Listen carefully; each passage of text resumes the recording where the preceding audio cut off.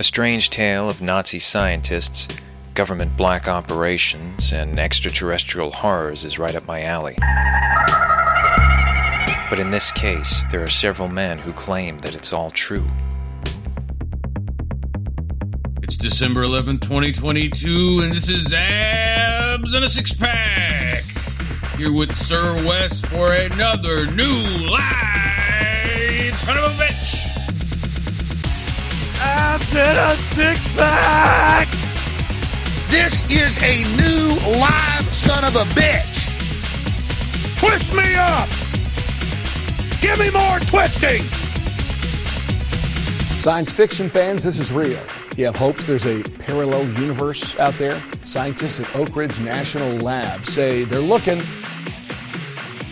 He looked at him and said, "You're who?" And I said, "I'm Dr. Van Neumann." I said, "You can't be. We left him about an hour ago. He's a much younger man." He said, "No, I'm sorry, gentlemen. You're no longer in 1943. I'm 40 years older. This is 1983, and you were at Montauk, Long Island, part of the Phoenix Project." Well, we thought he was nuts. However, he gave us the grand tour of the underground base. We saw computers which did not exist in 43, graphic displays, large-screen color TV, other electronic apparatus totally beyond anything we knew of in 1943. Like when we would go to Camp Hero on a school visit, on a field trip, and we would be separate from the other kids. They would take us separate sometimes and bring us to places where they wouldn't go. And they had the hatchways. They would ask you, "Are you ready?" One time they asked me, "Do you want to go down there?" And I was scared once when I was really small. I was like, "No, I don't want to go down there." So they singled out a group? Yeah. They took you to Camp Hero? Yeah. When they said, "We're going on a trip today," whatever this field trip was, what did they say? Do you remember what they said? The lighthouse. It was the lighthouse, yeah, but Camp Hero was right there, a quarter mile away. We would walk over there, People died in the name of science. Thousands of kids died in this program. Everybody knows that Oh, it's Abs and a Six-Pack, episode 175. Here with Sir Wes of Beer, Better, blah, blah, blah, Dash. Sir Waz of Beer, Bourbon, and Balderdash. Sir Waz.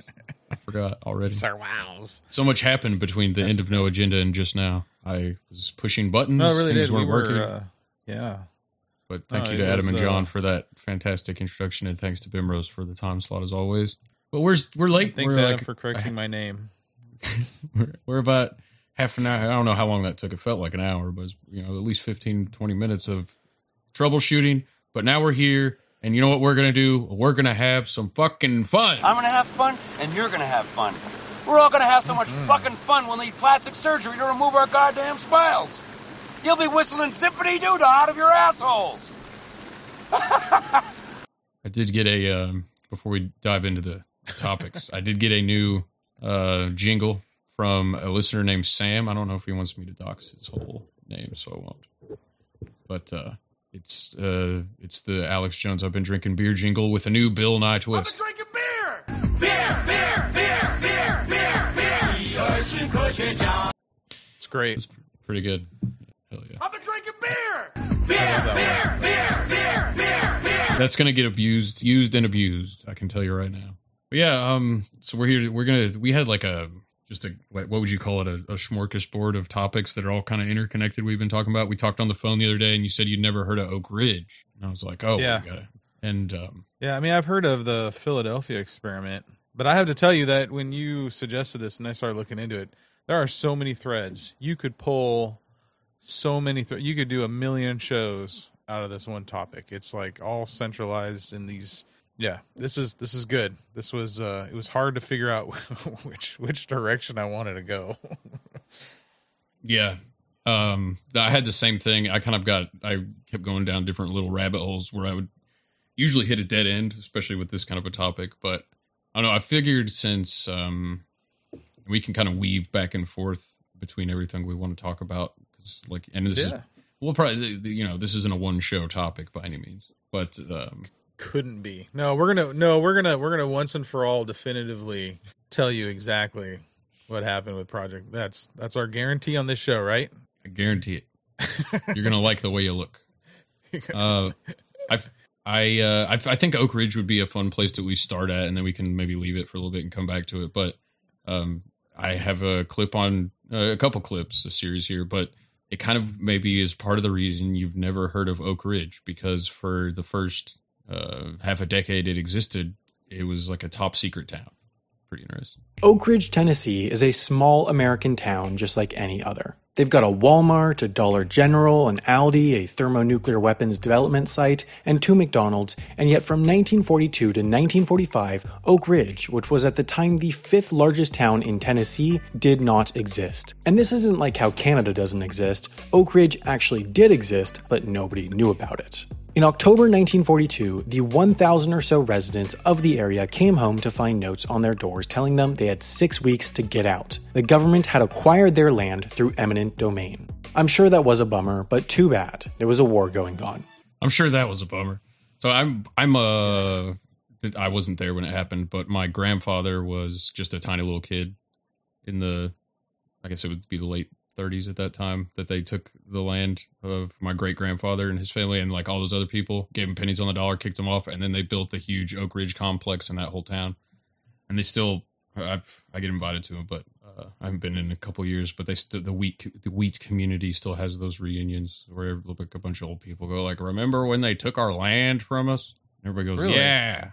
So they took the whole town, and what the people that worked at the Naval Laboratory or the National Laboratory, they lived in the town, so it was like a secret town. Yeah, they weren't. Nobody was allowed to leave or enter the town for years. It was like it's like another Area 51 type thing. Yeah. Except it was like a literal town of population of like I think almost 80,000 people. I'm sure that was a bummer, but too bad. There was a war going on. So, in Oak Ridge, Tennessee, after all the fences and buildings went up in a matter of months, the recruited workers were told next to nothing. All they knew was that their work would end the war. Spoiler alert, it did, because they were building the atomic bomb in what was known as the Manhattan Project. The name supposedly originated from the fact that the sites were quite similar to New York. They used the same amount of electricity due to all the machinery, the air was toxic, they had to overpay the residents to convince them to live in bad conditions, and the people all thought they were more important than they were. The bad guys in World War II were not great, so it was pretty important that the US didn't accidentally leak information to Axis spies. Therefore, the entire 75,000-person town of Oak Ridge, Tennessee was 100% confidential. Not even the vice president knew it existed. When the bomb was dropped on Hiroshima, that was the first time that all but a select few individuals even knew such a bomb existed. It was pretty, bombshell news. The way the government kept this enormous operation confidential was just as ingenious as the technology they were building. Oak Ridge did not exist on any map. Houses were built outside the town and brought in to be placed so as few construction workers as possible would enter. Every single piece of mail going in and out was searched and read through, not only to make sure that there were no details of the work going on within the fences, but also to be sure that nobody was including codes that communicated details. There were signs like this all around the town reminding people that what they were doing was secret. But by the way, the sign is the 3 monkeys: see no evil, hear no evil, speak no evil monkeys with their their hands covering, one's covering their eyes, their ears, and their mouth. And it's like, they're just 9 monkeys away. Yeah, and then it's like, what? And the sign says, like, the billboards they had there said something along the lines of, what you see in Oak Ridge doesn't leave Oak Ridge, or something like that. And they had, all these signs throughout the town basically saying, like, you're being watched, like, don't leave, if you leave, we're going to get you, type shit. It's pretty wild. Yeah, that's got the government's Area 51 vibes, for sure. Yeah. Secret. But in the government's mind, with 75,000 people, it was inevitable that a few spies would get in. For that reason, almost everyone had no clue what they were doing, but not in the way that I have no clue what I'm doing making comedic YouTube videos. The workers literally did not know what they were building. This guy is rich, isn't he? Yeah, no, his jokes are bad. According to one estimate, only a few dozen people knew that the atomic bomb existed before the bombing of Hiroshima, even though hundreds of thousands of people at Oak Ridge and other Manhattan Project sites built it. The workers learned about what they were building from the newspaper the day after the bomb dropped. Each and every individual would have a single task, and the only people who knew how it related to other tasks were the few highest-ranked scientists. One individual, for example, was tasked with watching a dial, turning a valve when it reached 100, and that was it. he had no idea why he was doing that. The individual tasks were tiny and mundane. It was like working at McDonald's, except that at McDonald's what you make kills Americans too. Another individual working in the laundry was told to hold up a machine to each article of clothing and listen for a clicking sound. Little did she know, she was checking for radiation using a Geiger counter. Security officers roamed all around Oak Ridge and monitored for anything suspicious. Groups of more than 7 and having the same person over repeatedly was considered suspicious, so residents avoided that since they knew that if the security officers were suspicious in the slightest, even if it was unproven, they would get kicked out for good.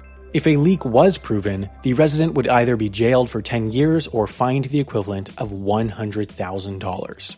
Overall, the bad guys in this war were really bad, so Americans were really into the idea of winning, so even those that had a good idea of what was going on in Oak Ridge kept silent out of a sense of patriotism, not wanting to let out information that could help the enemy. Throughout this all, however, Oak Ridge had stores and restaurants and even sports teams. Oak Ridge looked like a regular American town. Just one that built the most deadly weapon that has ever existed.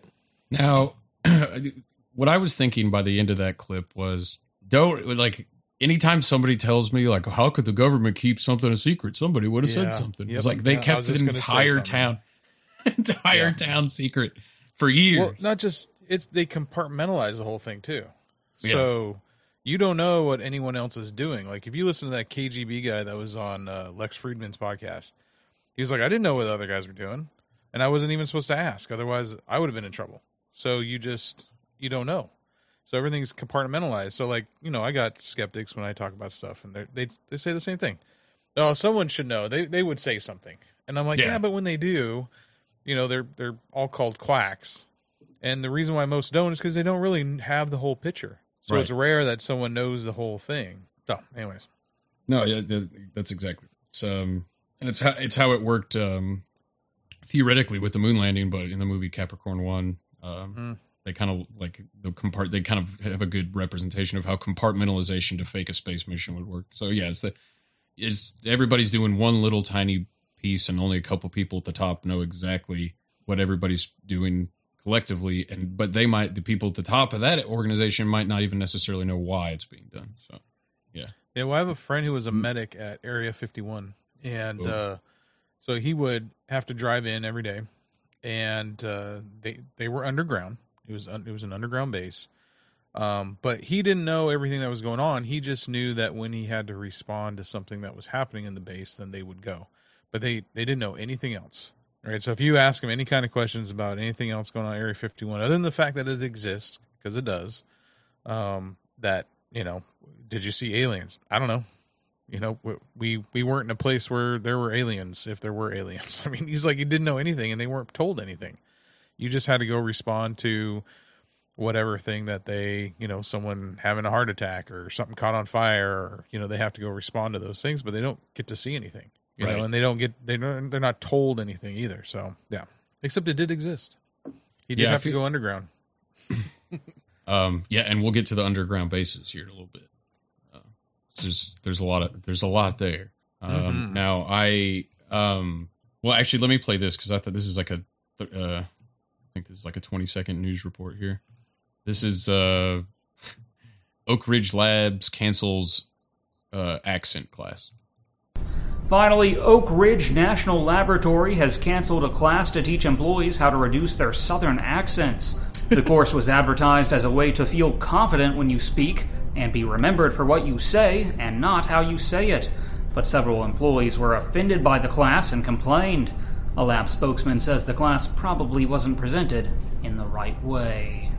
Now, I go to Oak Ridge. I'm in Oak Ridge multiple times a week. What was that news clip from? That was the Chattanooga Times. Oh my gosh, the right way.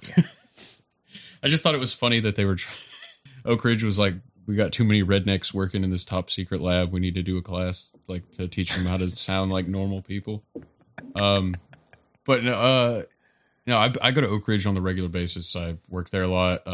Actually, and I've hung out there long enough, especially at night, to see like weird aircraft. Most of them are probably like advanced drones, predator drones and stuff flying around, but following you. Yeah, well, never that close, but I mean, they could probably see me if I could see them, I guess, if they're any good.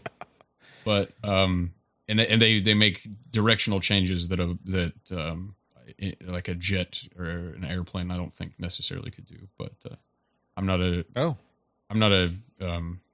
plane or a UFO expert or a plane expert, but I would assume they were military drones up there. I've definitely seen ones that I know were drones, but freshman year we did like a prom type thing for my school, and on the way back that night, it was in Oak Ridge, and I was in the back seat. The guy driving, we're all going to this Christian school, you know. The guy driving takes a wrong turn, and we're just going down this paved road through the woods, and all of a sudden, out of nowhere, like 6 dudes in full camo and ARs just pop out from behind the trees and point their guns at us. And the dude rolls down the window. We're all like shitting. I mean, I'm a freshman in high school, so I'm sweating bullets, shit myself. But the military guy who just comes up, one of them comes up to the window and he rolls it down. He's like, y'all need to turn the fuck around right now. And that's what we did. So there's definitely some shenanigans going on in Oak Ridge. The more I've looked into it, I can't find too much.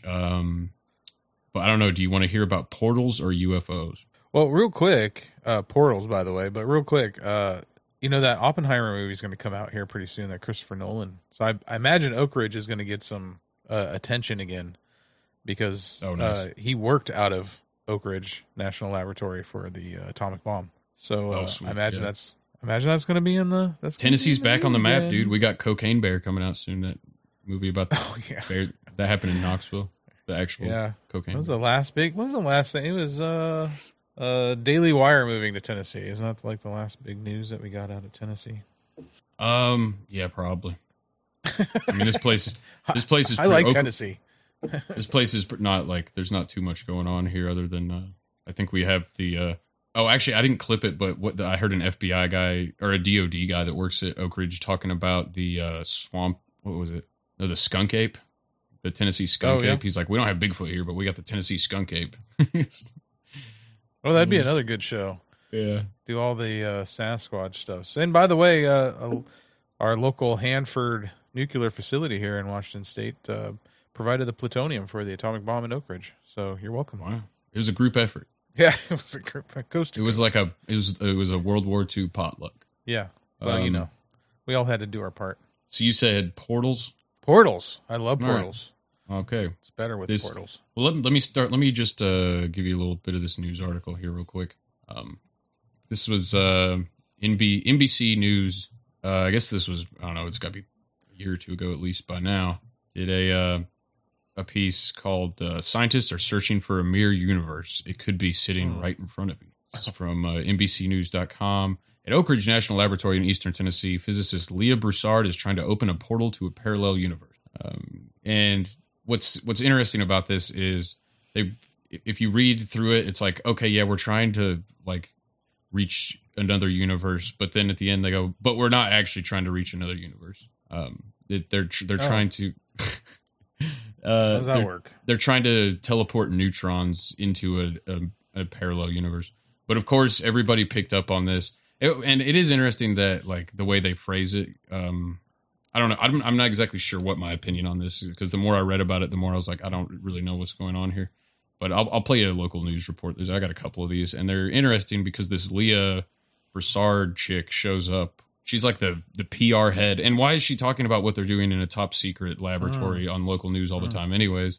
But she's like, I don't even know what she does other than get her picture taken inside a top secret lab by local news and talk about portals. Yeah, here's the first Oak Ridge portal clip. Science fiction fans, this is real. You have hopes there's a parallel universe out there?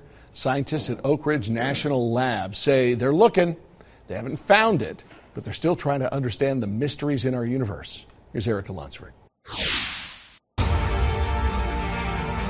Shows like this have brought up the Terrible thought of a mixing in our parallel local universe. I've been contacted a lot by people asking about, the portals in this story. And for every person, it means something different. Ever since news broke about research being done at Oak Ridge National Lab to see if neutrons could get through a portal, scientist Leah Broussard has found herself answering that question. As a scientist, I'm inspired by what I read in science fiction. And it's really exciting to think about, portals for new and exotic places.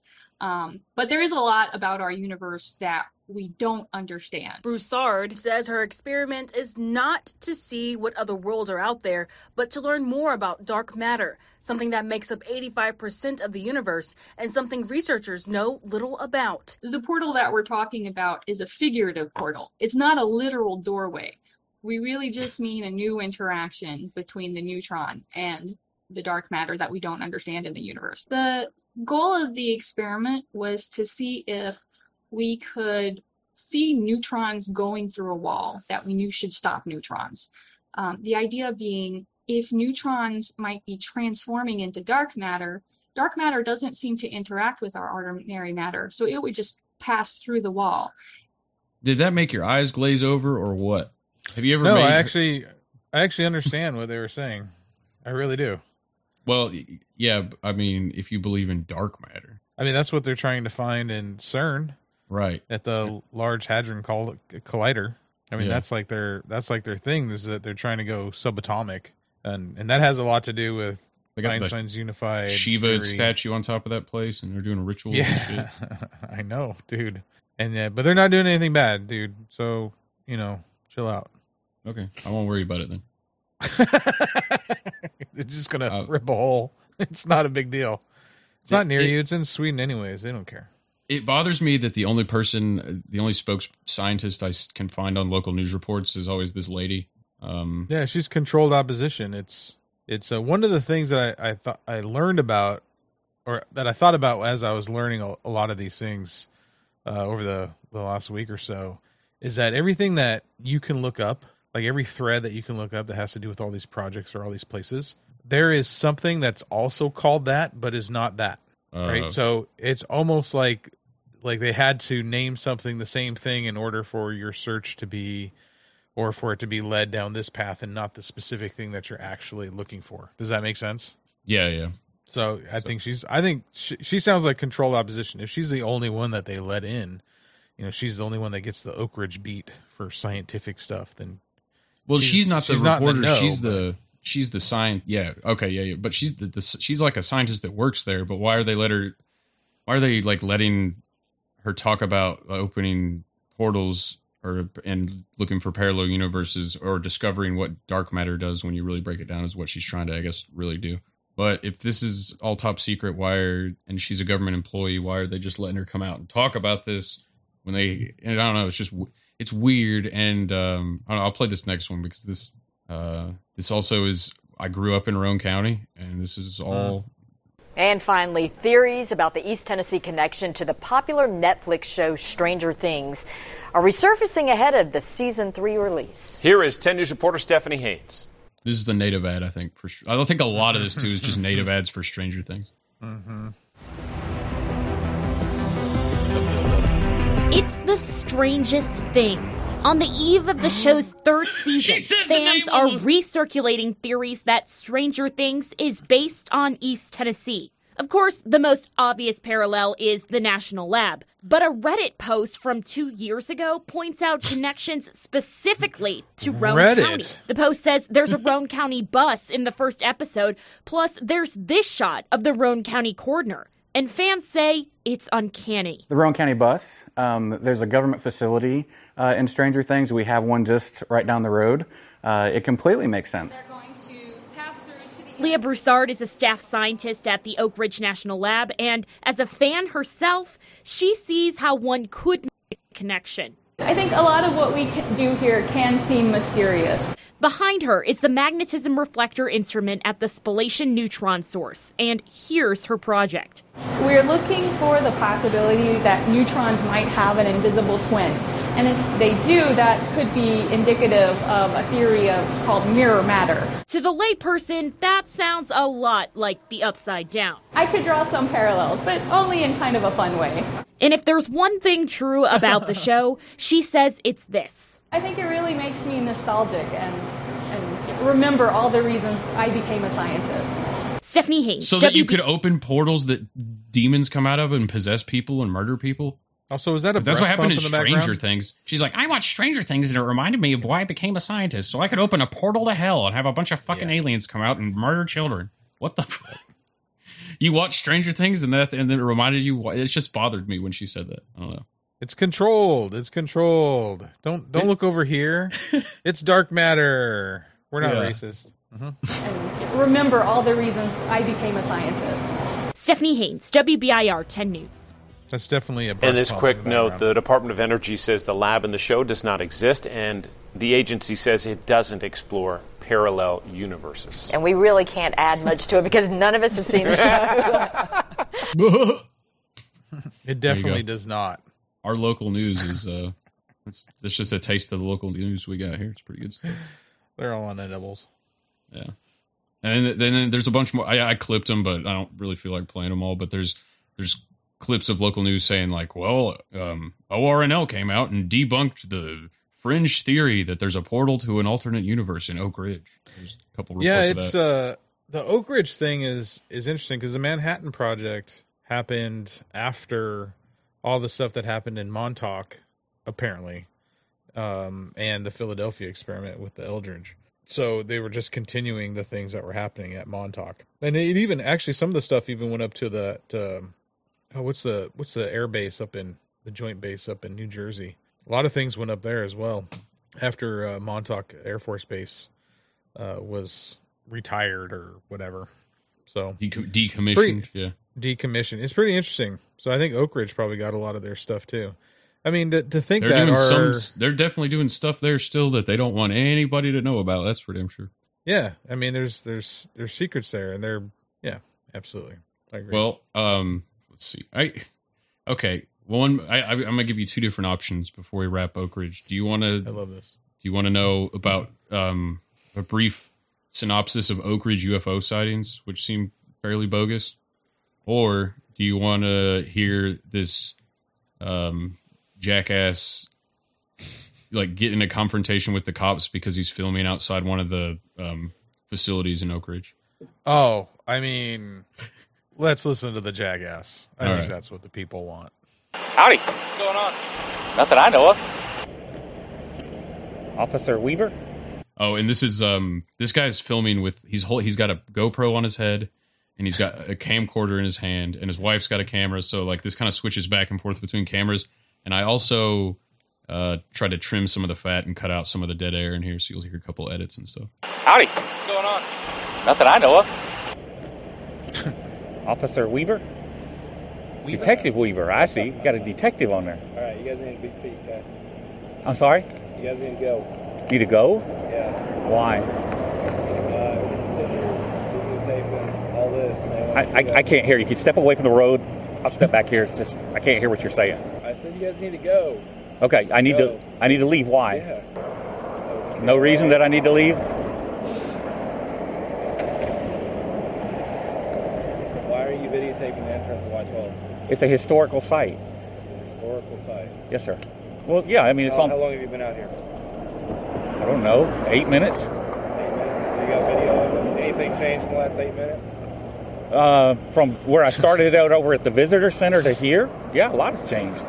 I've got 3 police cars here telling me I got to leave. Oh, wow. That's a big change for me. Wow. It is. I mean, it's a historical site. This goes on for a full half hour. I just clipped out some moments of it. And if this gets boring, let me know. I'll skip to like the kicker at the end. But no, I love the guy. Let's get in a fight with a cop today. That's what I want. Yeah, to do. no, I love this. It's just like, am I being detained? Am I being detained? And like, it's like it's like, okay, come on, man. I know. This gets better and better as it goes. Did we do something wrong? We break the law? And this guy uploaded it to YouTube, he made him like it's the whole channel dedicated to pretty much getting in altercations like this. It's one of those kinds of channels, and it's like it's got like 300,000 views, and everybody's he thinks he's like a hero for doing this, I guess. And the cops are jackasses, and he's being an asshole. Like the whole thing, it's like this could have so easily been avoided if you would have just like, why is that really the hill to die on? Is I want to stand outside of a national lab and film. Because you're not going to see anything there anyways, but okay. Has anything changed in the last 8 minutes?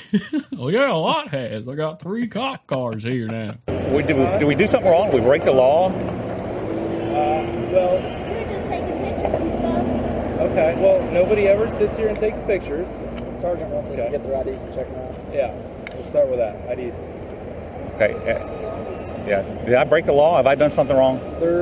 We did have the FBI here last week for people that were illegally taking pictures of things. Wait a minute. The cop just said nobody ever sits here and takes pictures. Yeah, but we had FBI out here last week. Because people were sitting here taking pictures. Taking pictures. We did have the FBI here last week for people that were illegally taking pictures of things they're not supposed to about a federal installation. Illegally taking pictures About things they're not supposed to at a federal installation. We had the FBI out here last week for that. For So sure. we need to determine If you go on if you have onto that property, they have the right to Sir, you're limit refusing your to photo. identify yourself. Tennessee is not a stop and ID state. Okay. But if you're Okay. suspected of a crime, do you have your ID on you? What crime do you suspect me of committing? We don't know what you filmed. Okay. Okay. Public photography is not a crime. Anything I can see from a public space, I can photograph. There's no crime there. Who owns this land? This is public right away. This grass right here. This is a public right away. This grass is public right away. You know for a fact. 'Cause I'm pretty sure Watch 12 bought this last year. Okay. Which is why we don't allow people to protest here. So you could be trespassing on private property. Again, this is a public roadway. You're not on the road though. You I can't stepped photograph- off the roadway to engage you Exactly. because when this guy rolled up, he almost hit us. So you were walking in the roadway, which is a crime. The cop in no way almost hit him. It was like No, he had he's 10 trying to feet. find a reason to get the guy out of here. He's just Yeah. fishing. You Not can't be walking in the roadway. as We're not walking. So you were standing. Yeah, I mean I've watched this whole thing, like I said, and I just was like, I felt my brain melting based on how dumb this whole interaction is. It's amazing. In the roadway, or standing on grass. So what are you doing? You're going to trespass us? You're going to tell me I can't Well, be sir, here? if you're on Watch 12's property, it's up to them. It's not up to me. Officer Sweeten. Okay. Yes. All right, And that's but the thing. And you that's the thing. you understand that I have every right to be here. If this is private property, no, sir, you do not. 16 feet from the center line of the roadway If is they publicly bought- if accessible. they bought They this own that over there. There's public utilities But here. that's why people don't protest here anymore. Just I'm not protesting. So just like that fence right there. We're That's not why you can't protesting. do 16 feet off of that roadway either. And Y12 called us out here. So it's not like we just happened upon you. We were called here. And again, I'm following the orders of my sergeant to identify you because, yes, people were detained by the FBI last week for taking pictures of things they weren't supposed to. I don't know the circumstances of that, but that's why I'm asking. So I'm asking. to take pictures of? Is there something we're not allowed There's the question. Beyond this line. what are we not supposed this to is take not pictures open of? to the public. What's beyond that Where's the line? sign that tells us that? And we've not gone beyond that. There's a sign right there that says when you pull up to that gate, you're not allowed in if you don't have a badge to get in there. Okay, but you're filming that gate. Okay, and that I- makes them Trespass our uncomfortable. eyes, sir. We can't help what we can see. Everybody driving by can see Again, it too. I'm trying to find out who owns this property, and my sergeant has asked me to identify you. If you refuse to do so, that's your business. Okay? If you want to have the FBI come out here and do a field interview with me, you go call them, tell them to get your ass over here. Well, we're on the Dude.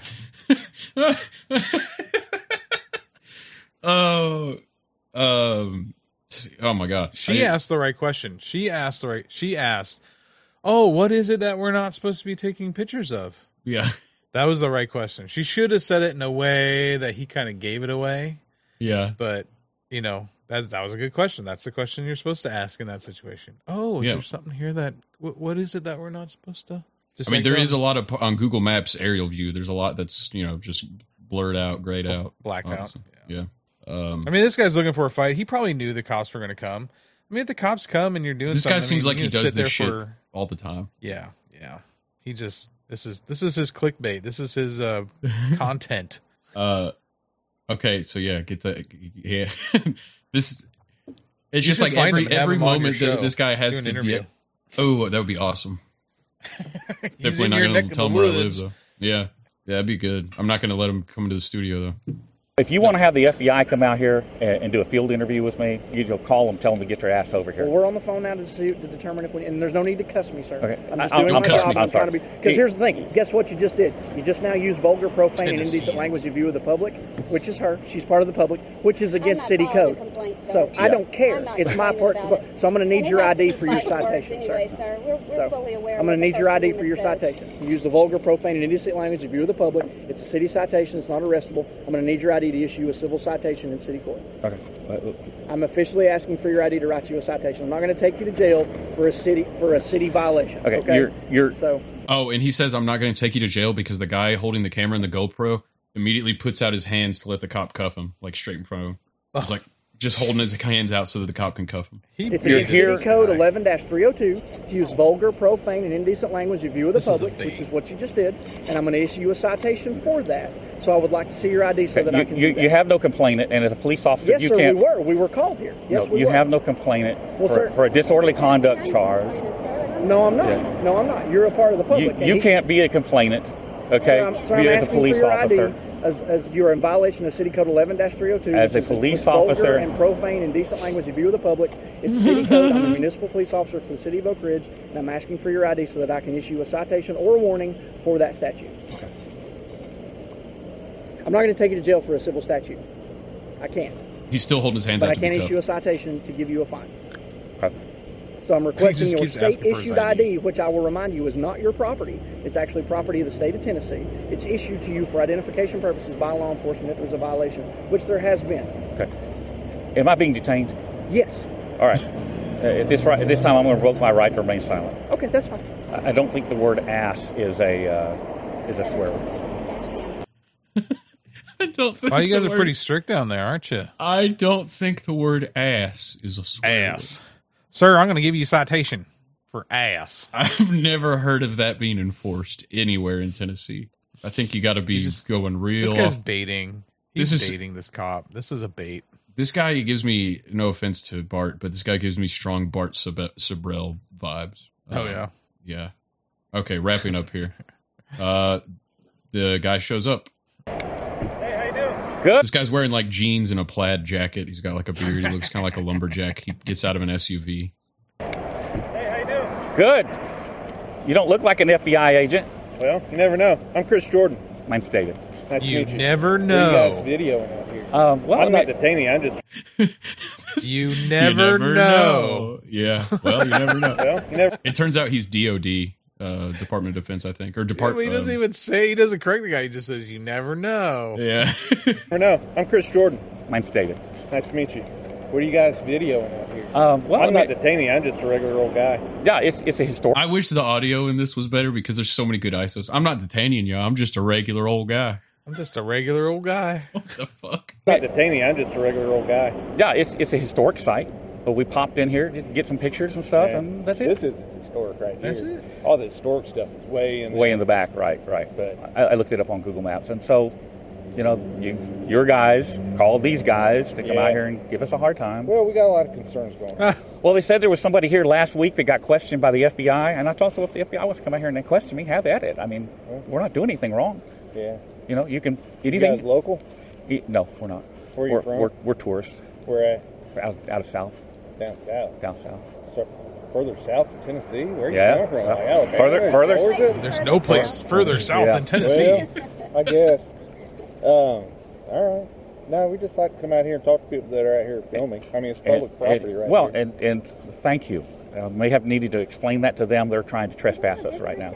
They're trying to trespass us. No, he wasn't. He was giving him a citation for his For ass. saying ass, yeah. I wish that FBI agent was like, what the fuck you guys doing around here? This is fucking shit. That's the. You guys fucking taking pictures?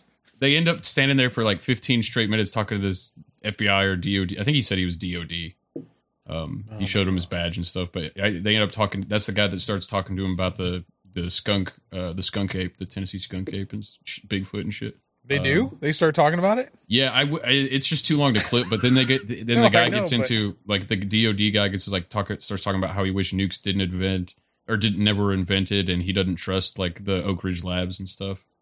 And then the guy's like, "Well, you're on camera. You probably shouldn't be saying about your job or whatever." It's like the whole thing is just a weird interaction. But this is the last clip. I got a question for you though on the video because I haven't seen the video. On the video, is there a cop car visible? Yeah, there's three. There's like five of them kind of throughout I was there. gonna say this could be a setup And some like, black all SUVs. you see is a guy, and okay, we're good. No, you see the guy pull up and get out of the black SUV, like in the cops, and then he shows him his badge and everything. And they are. I drive on that road they're on a weekly basis. It's right outside the K-12 lab or K-24, whatever it's called. Or no, it's Y-12. That's the one they're outside of. There's a Y-12 and there's like 3 different labs over there. But okay. you're not supposed to get close to any of them. And then there's just a ton of woods, and that's where the weird, probably genetic experiment animals are running around. But anyway, so the guy stops talking to him. The cop goes, "All right, I'm going to give you a verbal warning for the vulgarity in public in view of a crowd," which there was nobody there, but the dude, his wife, and the cops. He's like, "I'm going to give you a verbal warning. You're free to go." And then they leave, and they're getting in their car, and the cop walks up to their car, which they have a shit ton of cameras in their car, of course. How may I help you today, Officer Weaver? License, registration, insurance. Now that you're on private property and running motor vehicle. Got to undo my seatbelt. Okay. I'm not armed. I have no firearms on me. Okay. Wallet is between the seat here. Okay.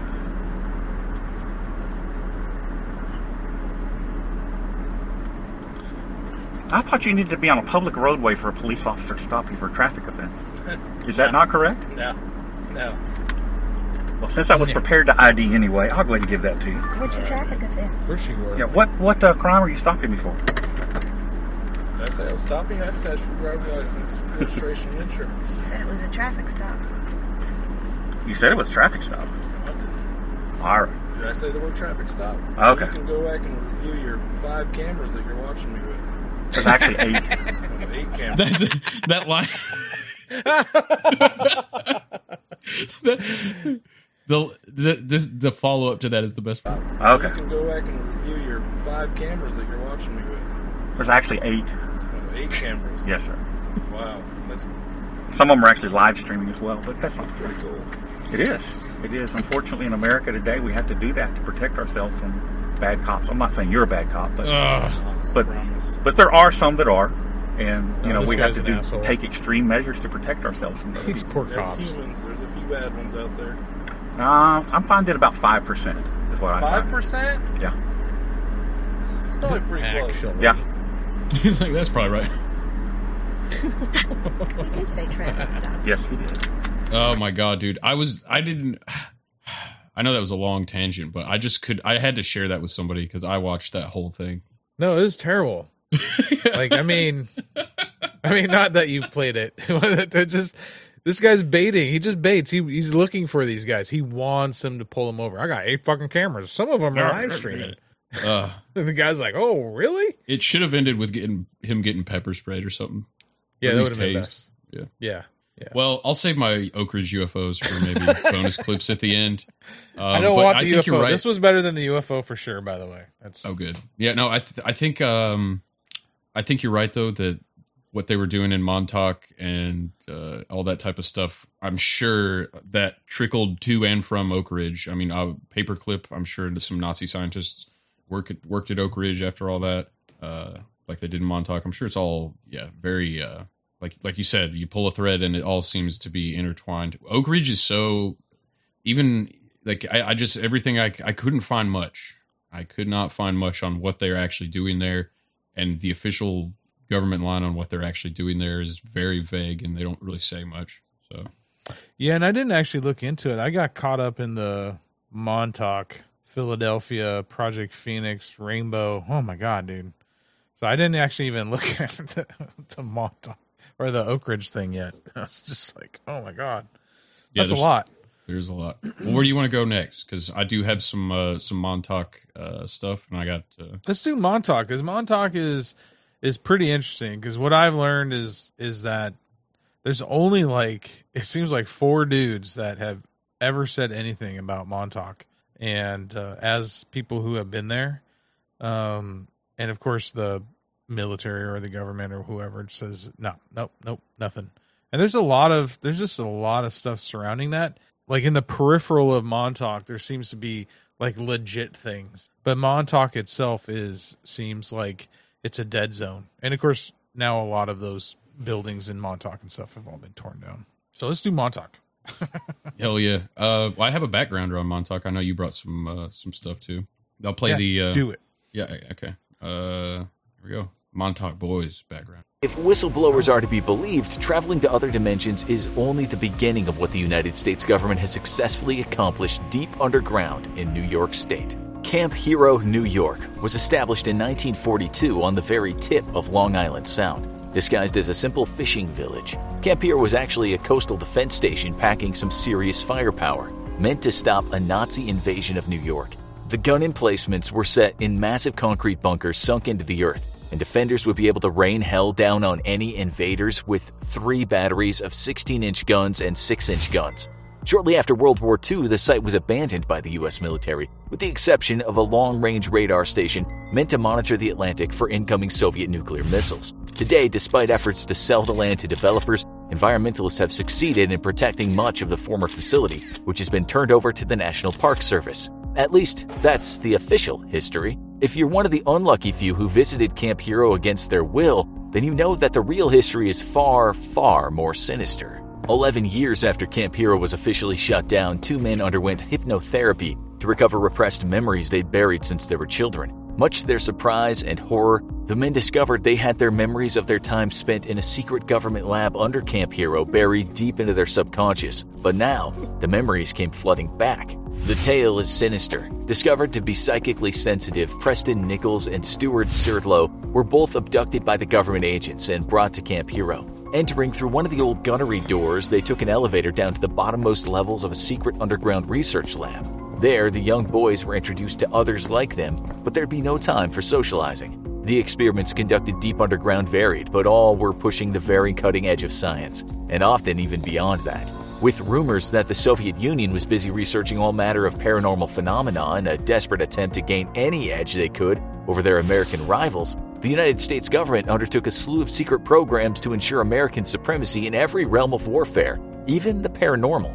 Remote viewing drew great interest from the intelligence community, allowing intelligence agents to get an inside peek at sensitive Soviet installations without their ever knowing. Young children who were psychically sensitive were trained in remote viewing techniques and even had their talents enhanced through a combination of technology and various drugs. Now, everybody compares this to Stranger Things, like, oh, Stranger Things based on, and there's obviously that Stranger Things borrowed heavily from just the simple idea of kids being fed LSD and tortured to hone their psychic abilities and all the experiments they did on them, hooked up to computers and all that. But have you ever seen Fringe? Yeah, that was actually my favorite sci-fi show in the whole. If no one has ever seen Fringe, you must watch Fringe. I think now that I'm thinking about it, I think we talked about it before. But yeah, no, way before Stranger Things, it turns out, spoiler alert, that Olivia, the main FBI agent, was basically one of the, a same type of thing where she was fed a bunch of acid and experimental drugs and experimented on, and then she has psychic powers. Because of that. So yeah, I mean, which is also the guy that they the guy that they talk about in there, Preston Nichols, who's really kind of the spokesperson. Him and Al, what's that guy's name? Bielnick or whatever. They're like the two big. Was he the guy that was on? Al was the guy that was on Art Bell. Yeah. And Preston Nichols, you do a little digging in there. He's actually a Jesuit trained psychic. So because the Jesuits are a bit of a secret society in themselves. This can go way down the rabbit hole if anyone wants to keep going. But it's the psychic ability. So he even says that they're psychic, and that Montauk had not just stuff that had to do with time travel stuff and stealth technology, but it also had to do with psychic stuff. So that they were training people to be psychic or to see into the future, as well as some traveling stuff that had to do, of course, with the Philadelphia experiment, which you played a clip earlier. I think it was in the intro. I think it was Al actually that you played in the intro where he said they on the USS Eldridge, they came into the Montauk base. That's where they traveled to from the Philadelphia experiment, was into the Montauk base in 1983. So pretty interesting. Yeah. Now that's, do you want to talk about that, our whole Art Bell interview for a second, or are we jumping too far ahead? I mean, we can continue on Montauk. Montauk will lead into, the Philadelphia experiment actually leads into Montauk, doesn't it? They kind of go hand in hand. Because Montauk wasn't taken down or turned off until the late 80s. I believe supposedly the cannons and the bunker were shut down in the 60s, and then the radar dish was shut down in the 80s. Once they had satellite technology. That's the official story. Yep. I do have play whatever you want, man. Let's do it. Well, you got just go everywhere. Okay. The clips I have is Peter Nichols talking about what Montauk Project is, if you want to play that. The meaning of Montauk. I think it was from Art Bell. And if anyone hasn't listened to Art Bell before, if anyone hasn't listened to Art Bell before, you have to go listen to him. He was my favorite growing up. Yeah, he's kind of it's pretty much Nick the Rat. Okay. What was the mission of the Montauk Project? What was what were they trying to accomplish? What was the central theme? Well, after the stealth technology was developed, it was suggested that this is the first time we have definite evidence that the mind of man is sensitive to electromagnetic fields. Let's research this further and develop population control. We can weaponize this thing as to make the enemy surrender. And, I'm sure the possibilities are mind-boggling at this point. Congress said, no, we don't want this. This is mind control. This is too politically active. They were setting up to research literally mind control technologies. They went to the military and said, would you be interested in this kind of a weapon? Of course, this is every tactician's dream. So the military said, yes, we are, and they gave them the old Montauk Air Force Station, which is only about 40 miles away from Brookhaven Labs, that they can do this stuff in secrecy and not be under the watchful eye of the congressional committees. Yeah. Now, so Preston Nichols is the one that's the Jesuit, right? And Al is Yeah. Al is the guy.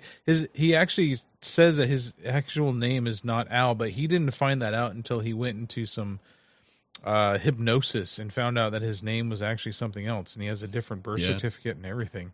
It's an odd story. These guys are really, really odd. The problem with the hypnosis therapy to recover repressed memories is I would think it would be just as easy to implant false memories during that process as it would be to recover. Well, that was the whole satanic panic. It was they were getting these kids in, and then they were trying to find if they had repressed memories of being molested by satanic cults. But they were actually, what they were doing is they were asking leading questions, or they were implanting ideas in kids while under hypnosis, and then they would say yes, and then this is where all these people were being like a witch hunt, basically. And they weren't actual Satanists, but they said that there was this huge satanic panic. And then, you get Christians riled up in that, and the whole thing goes crazy. And then Brookhaven, the hospital that he talked about, there's also, they said that there's tunnels that lead from Montauk to Brookhaven. And that's where a lot of the mind control stuff was being done, was at the Brookhaven place, but it was, being experimented out in Montauk. But there's underground tunnels, and this also has to go into, you brought up actually earlier, Montauk Boys. But the Montauk Boys were actually a mind control super soldier project as well that supposedly happened at Montauk Air Force Base. I'm telling you, man, there's so many threads of this. It's amazing. Yeah, I think it's maybe in one of the clips I pulled, but one of those guys that supposedly worked at Camp Hero claimed that there's a minimum like 100,000 of those Montauk Boy unactivated Manchurian candidates roaming that could be activated still to this day. That's crazy. I got that Discovery UK one, which you also ended up sending me after. We both found the same one here from the Discovery Channel UK. This is this researcher who also made that movie, The Montauk Chronicles, which I watched that for 2 hours. That was pretty interesting. Oh, really? Good for you, man. Good for you. Oh, thanks. Just 3 hours from Manhattan, on the eastern tip of Long Island, is Montauk, New York. There you'll find a mysterious abandoned military base called Camp Hero that spawned dozens of urban legends, from widespread child abductions to time travel to covert mind control experiments.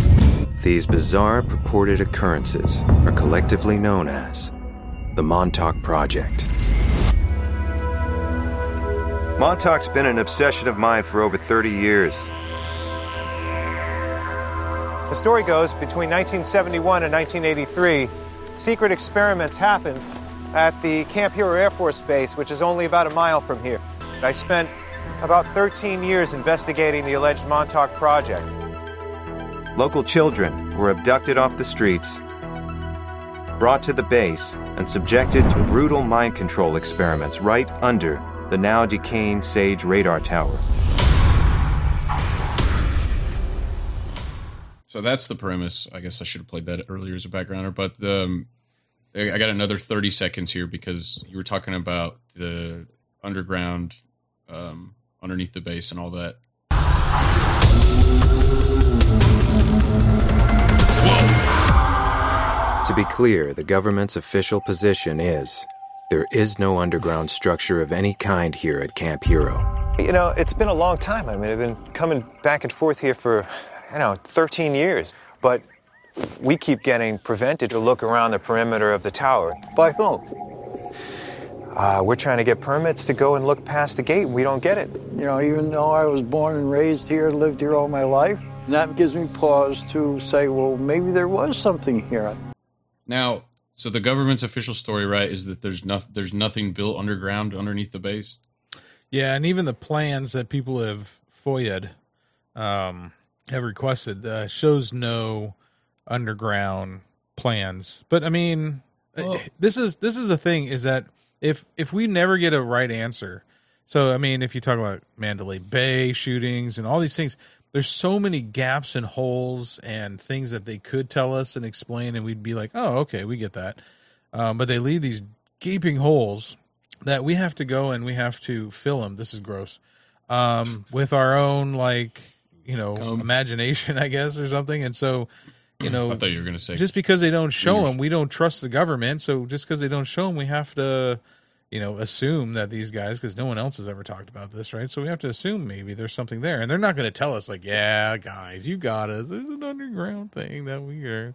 Maybe they will. So I found this clip from a local Montauk local news. And it's nothing too crazy, but it's like a historian that helps run the landmarks at the facility and stuff.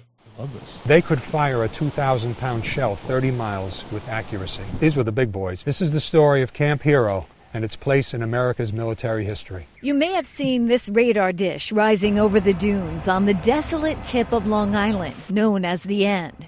Or maybe the forbidding signs that once warned visitors of some unknown danger. Camp Hero and its hidden past is a place of mystery and intrigue. The public was never allowed in Camp Hero. Montauk historian Henry Osmers took us where many had not been allowed. They actually had guards posted on the highway, so that if you didn't have business at the lighthouse or here, you were turned back.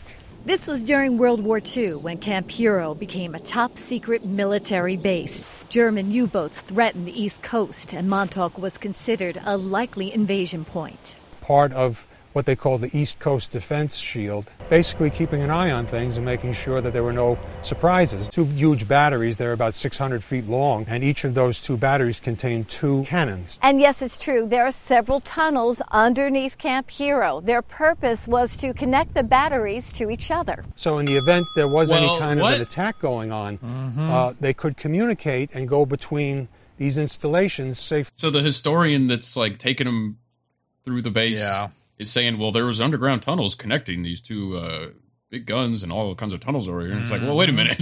I don't know. The plans say there are no tunnels in between. Yeah.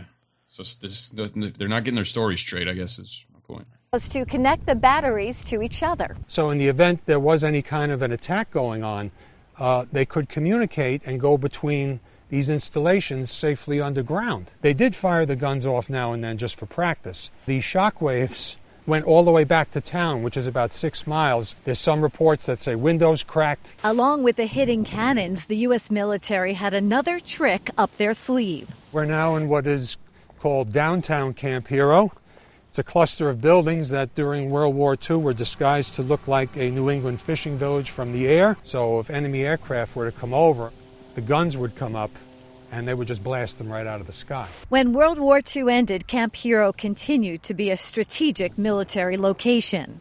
This is the radar dish. This was built by the Air Force in 1960, and it had the ability to detect aircraft up to 280 miles away. With the development of satellite technology, Camp Hero lost its purpose and was officially decommissioned in 1981. The site is now a New York State park. Osmer, who wrote a book on Camp Hero, hopes Long Islanders will remember it for the role it played in protecting our nation. The history out here is unique. It's just incredible. In Montauk, Danielle Campbell, News 12, Long Island. I just think it's weird that. Well, I don't know. Have you seen the theories that Montauk's like actually still running? Like they're still actually I've using seen Camp that, Hero? especially with the radar as well. There's been residents around there that say they see the radar move. Yeah, I mean, it looks pretty well maintained. The radar looks pretty well maintained. Yeah, but that video of those kids that so you can find these videos, those kids that crashed, and went in, snuck in, and went all around before they took a lot of the buildings down. Did I send that to you? It was like a YouTube video, and these guys from the early '90s, they had this like a camcorders. They're running around with camcorders, and they're hiding from the cops in Montauk in the base. I mean, it looked like it was pretty beat up, like nothing should be running in there. So I don't know. I don't know. I mean, they could still be doing stuff underground if there's something underground. They could have moved it to the New Jersey base, the joint base up in New Jersey. That's a possibility. But if we want to talk a little bit more about go ahead. Oh no, you're good. Talk a lot more about what? I was just going to say, if we want to talk a little bit more of Preston Nichols when he talks about the mind control. Yeah. The Montauk mind control is the one I sent you. It says Montauk mind control. And then when you say mind control, sorry. No, it's okay. Go ahead. Well, when you say mind control, what exactly were they able to do to a person? This guy's got a cough. No, that's his tell. I just want to. What was the mission of the Montauk Project? What was what were they trying to do, accomplish? What was the central theme? No, not this one. Is this the same one? No, I just wanted to hear him cough. Oh. Because he does it over here, too. Yeah, he does. Well, when you say every time Art asks him a question, he coughs. Well, when you say mind control, what exactly were they able to do to a person? Well, they were able to essentially inject a thought into a person's mind, make him believe it's his own thought, and control what you're thinking, and therefore have some effect on what you're doing. They could literally read out what you're thinking. They could modify your thought patterns. Oh. What? And this was done at a distance using radio waves. At a distance using radio waves? That's what this whole thing was about. Remember, it started by studying the effects of electromagnetics on human beings in the stealth technology. And it evolved into this device that could literally reach into a person's mind. At a distance? At a distance. And up to about thousands of miles. We're not sure exactly how far it was. Thousands of miles. Thousands. Well, holy shit. Scientific American, mind control by cell phone. It's a real article. I mean, hey. Images, right? They get into your brain. The CIA is testing on cell towers wavelengths to calm the public during crises. Yeah. Yeah. Well, there was a guy who FOIA'd here in Washington State. He FOIA'd, I'll find it sometime after this. And he was asking for one thing, and he got sent the wrong document that showed a government patent or something like that for a device like this guy's describing. Yeah. Where it can literally change your mind. Oh, my God. Oh, man, you got to send me a link to that so I can put it in the show notes. Oh, I'll find it, yeah. I'll have the full Montauk Chronicles is free on YouTube. So I'll have that in the show notes as well. It's like a it's kind of like it's independently made, but it's kind of in the style of like a History Channel or Discovery thing. And it's the same guy that talks to one of the supposed Montauk boys where his boss won't let him talk in that Discovery UK thing. But he interviews some people, including a guy, I only pulled one clip from it, but a guy that claims to have worked on the base. And this guy looks definitely old enough to have been working there in the 40s. Like Al was. This is my one clip from that. This is a couple different guys talking, but it's pretty fascinating. Well, I says, look, what you're doing is stupid. To get the kids, you want to get the kids to cooperate voluntarily. Here's what I suggest you do. And I had to go up through, I don't know how many levels upstairs above John Pruitt to the second in command of the entire operation, who was a civilian, but he had the authority. I went to him and I says, look, this is what I propose you do to get the cooperation of the Montauk boys. Instead of forcing them into this, give them a carrot. Give them something in exchange for their services and allowing you to program them. And of course it evolved into a more humane way of doing it. And they were sent out, put back in the public as like Manchurian candidate soldiers. They could be activated at any time. And we figure there's at least 100,000 of them done around the country. Nobody was sure of exactly what the Montauk boys trained for. Many of them were used as spies, like Mata Hari, except he was a male. And that was a major part of the program. There's another major part of the program which was swept under the rug, was a lot of the kids were psychics. And they descended on this and trained them as psychics to engage in psychic warfare, and this is where some of the problems have come from in the military since. Most of them were being programmed as some sort of a PSY soldier. You can program sections of the mind to heighten the psi ability that they have. Everyone has psi abilities. Everyone has psychic abilities. Side. I mean, that's what they tell us. It's all in the pineal gland, right? Right. And so it can be honed, and I think it seems apparent that if psychic abilities exist, and I think it's a high likelihood that they exist on some level, it seems like you're way more connected to that when the younger you are, like small children especially, which would make sense as why they're kidnapping little kids and inducting them into a psychic training program instead of recruiting 20-year-olds or whatever. My folks always, actually, so we had a family thing last night, and my mom reminded me again that when I was a kid, I would stare at the little kid swing that they had in the 80s. You know, it was on its own like little stand, and you would set a little timer and it would swing the kid that was inside the swing.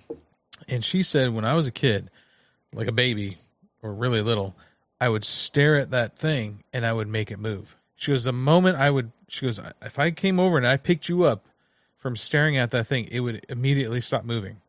But if I sat you down in front of it and had you look at it, it would start moving. Whoa. And the Johnny jump up things, it's like a little thing that you can put in doorways and hook it up to your molding in your doorway, and the kid could sit in and just jump up and down. She said I'd do the same thing with that. I would just sit there, and if I would stare at it, if I wasn't in it, it would start moving. And so, on some level, there's an energy that can possibly come out of us and affect the things around us, and then you forget it, or the world tells you it's not true, or now we have all kinds of radio waves and electronic Wi-Fi things around that maybe block all that stuff so that we can't have our full potential of understanding those things. David Icke's kind of big on that tip, is they're concealing our psychic potential and manipulating the way we perceive reality with all the radio waves, aside from giving us cancer and whatever else it's doing, but all the electromagnetic radiation doing to us. Yeah. No, that's crazy though. About my kid's just barely over a year now, and he waves at people when he sees them, and he starts clapping and stuff. And but there's been twice now where he'll just be waving at nothing and looking at there's a person there, and it's looking towards the bathroom door. And the second time he was waving towards the bathroom door just shut by itself, and he giggled, and I was like, oh my God. Is there a freaking ghost in the house? It could have been a draft. He giggled. You're like, yeah. He's like, ah. Well, that's on our Halloween episode on Beer, Bourbon, and Balderdash. I talked about this, but when I was growing up, I actually had entities come out of my closet, and they weren't gay, but they come out of my closet, and they would smile at me, and they would walk into my brother's room, and I would follow them. I was awake. I remember it wasn't a dream. I wasn't asleep yet. So I had weird shit happen in my parents' house. Not so much in the house I live in now, but I had weird stuff happen at my folks' house. And even my dad grew up in the house that I grew up in, and he said the same thing. He had weird stuff happen when he was a kid. He'd get up to go to church on one Sunday morning, and he was an altar boy at a Lutheran church, local Lutheran church.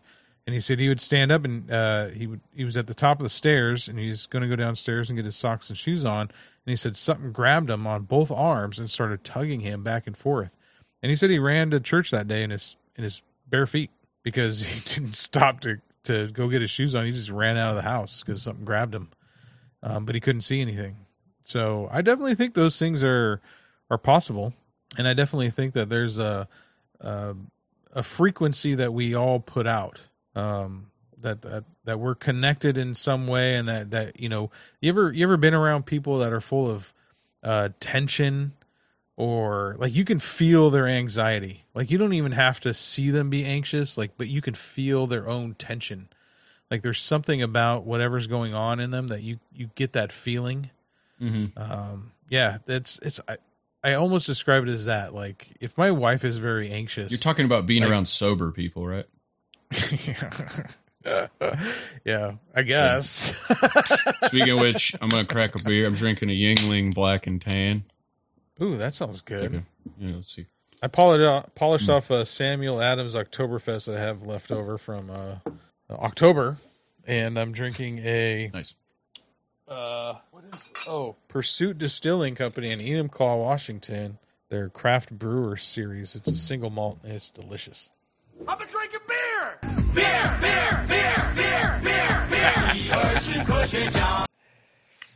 I'm trying to figure out what he says at the end of this jingle. Hang on. I've been drinking beer. It says something.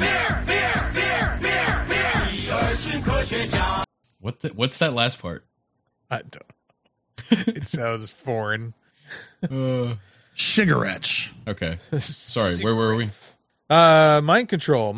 So this guy was talking about mind amplification, holographic images, information through delta waves. I think it's in the next clip. If you look at the mind control tech, I think is what the next clip that I had. But can you talk about the technology that allows mind control, or is that one and the same? Yes, because I did not sign for that. They use mind control to make anyone that worked on the project forget what they did. Well, all right. What technology is behind that? I know radio waves, but radio waves generally are totally harmless and without effect to biological entities. They're all around us. Well, this, as you've probably been reaching, this is coming up to a lot of debate at this point, exactly how harmless are these electromagnetic waves. That's true. Most of our waves that we do deal with in our environment are what we call continuous waves, CW, like coming out of your radio transmitter. Right. Human beings are sensitive to pulsed waves, fast on and off, semi-random fractal-based type modulations in pulse form. They use pulse frequency and pulse amplitude. It's a very, very specialized form of modulation resembling some very modern chirp-type radar signals. All right, so it's a true pulse then. It's not just a pulse modulation. It's a true pulse. It's a frequency-hopping pulse. Frequency hopping? Yes, it goes from frequency to frequency to frequency. If you tune it in on a radio receiver, it just sounds like a crack at a particular frequency. Then it goes to another frequency, you got another crack, and it hops around from frequency to frequency. Montauk had about 20 different frequencies they hopped between 420 and 460 megahertz. 420 and 460 again. That's interesting. My brain isn't fucking working. Hey, play the beer guy again. I've been drinking beer. No, the beer. I've been drinking beer.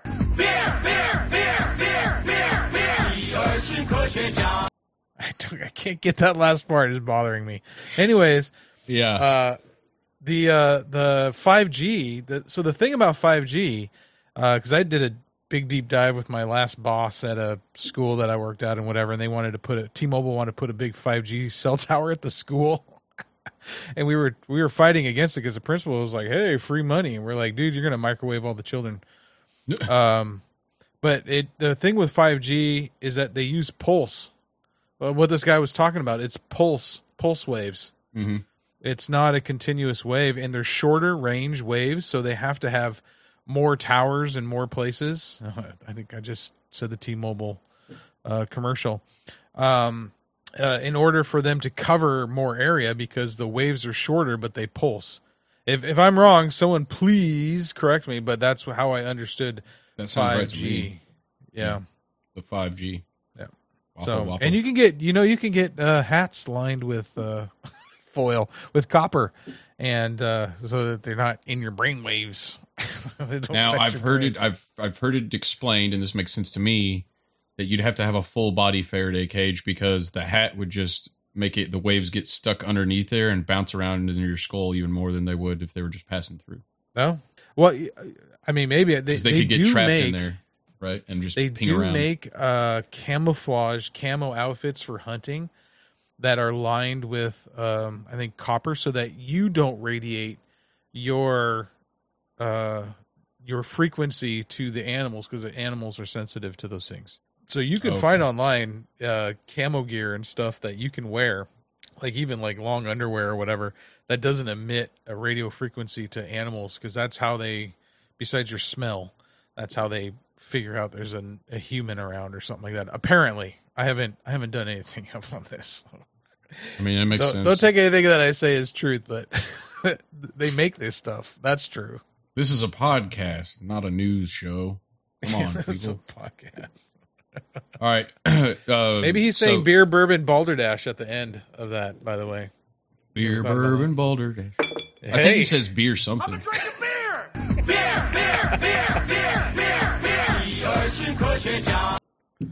We aren't a question, y'all. Does it sound like you quit your job? I don't know. I don't know. Yeah. Ugh. If this guy could put beer, bourbon, balderdash at the end, I'll play it on my podcast too. There we go. You can just say that's what he's saying. Yeah. I need to email him, but you know what? I'll email him back here in a second. Maybe by the end of the show, he'll tell me what they're saying at the end. Yeah. Okay. But anyways, this guy's talking about the technology that can get into your brain 1,000 miles away, and it'll put holographic images in your brain. So things that are in front of you are not really in front of you, and it'll change your mind. And, you know, when we talk about the mass formation that we kind of experienced over the last couple of years, I know they talked about it on No Agenda.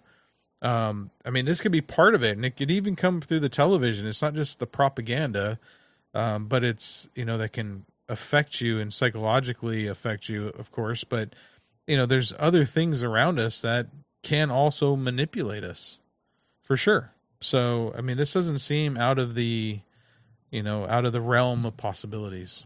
And why wouldn't a government want to, you know, put millions of dollars or billions of dollars into this kind of technology? They could rule the world, which also does leave the question, how come the United States doesn't rule the world if they're already doing this? Well, there's a lot of different opinions on who really runs the U.S. Oh, yeah, some the people 13. Some people say Israel. Some people say the Vatican. But I like the line in Rick and Morty when Rick's arguing with the President of the United States in the Oval Office, and he's talking about how like the president's pissed at Rick and basically trying to get him killed, and Rick says, "Why don't you like have why are you more scared of me than China or something?" And the president says, "Well, China doesn't piss on the White House." And Rick says, "Why would they? I'm sure it was expensive." It's like, yeah. So I think China's probably running the show, right? More than us or Israel. I mean, definitely Israel. Oh, okay. I didn't have my Jew jingle ready. I know, you're Jewish, right? Yeah. I'm passing. I love Jews. I'm Jew adjacent. Yeah, I could with a nose like mine, I could pass for one, even though I'm not. All right. Okay, so one reason I love BitChute is because whack jobs are allowed to just go off the rails on there. Of those guys. I pulled one clip from BitChute, and it's not the full thing. It's like a 4 or 5 minute clip, but I got a minute or so here. And this is about the Montauk chair, or also known as the trip chair. Have you seen this? Oh, I'm so glad you got this. No, I was looking for this. This is great. Right. I'm glad you found this. Do it. Hello there. Just a quick video. I noticed... Okay, sorry. Hello there. Just a quick video. I noticed today people talking about astral projection lately. It's like, to me, old news. You know, I remember the first time I did it consciously, much less whatever programs I was in. Things like the CIA remote viewing programs. Just Google it, people. It's like, this stuff is actually very provable, like the Montauk chair, or what people call trip seats. So, when you astral project, your consciousness and your soul, two different things. Your soul is rooted to the silver cord and goes from God to you to Sheol or Abraham's bosom. So when you astral project, part of your soul is going with the silver cord, but I would say it's more your consciousness. Now the problem with it is when you open up all those chakras and stuff, the New Agers say, oh yeah, it's sweet, it's awesome, you can kick some ass in the astral plane. But really, I don't know if they're demon-possessed or if they're kidding themselves or if they've just somehow been spared a negative experience. But when you open your mind chakra, your pineal gland, we're not supposed to be using that in these fallen forms. It's a test, and most people fail. New Agers, they think, they're willing to accept all this stuff is real, but not Christianity. Well, Christianity is specific. Don't do that. In these fallen forms, don't do that. So astral projection, the time I did it, it spooked me, like consciously. I mean, regardless of whatever MK Ultra stuff that they did use me for, the one time I did it in real life, it spooked me out. The truth of the matter is when you leave your body, your silver cord can be damaged. What'd you think of that? I don't know. I haven't tested that. I know the Apostle Paul talks about a vision in which he went into different dimensions or levels of heaven. I mean, the Bible is actually full of dimensional talk. I was talking to my German neighbor Max last night about this, and I'm like, the Bible. I mean, if you're an ancient culture and you're trying to describe visions that you had while an acacia tree is burning, which releases DMT, you would describe it as a heavenly thing, possibly, right? Mm-hmm. In which you could be doing a dimensional thing. And so words are kind of tricky. Words are sloppy. Words are not great for always expressing exactly, but which is why we struggle sometimes to figure out how to put it into words, like I'm doing right now.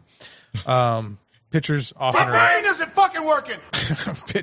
Pictures might be often better, or just trip with me and see the same thing I see. So, but the Montauk chair. I'm glad you found something because I was looking all over the place and.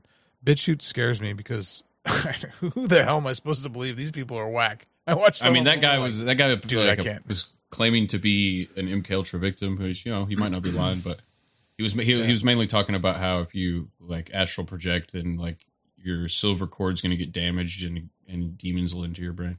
Yeah, that's crazy. I've never heard of I don't know what a silver cord is that takes you up to Abraham's bosom.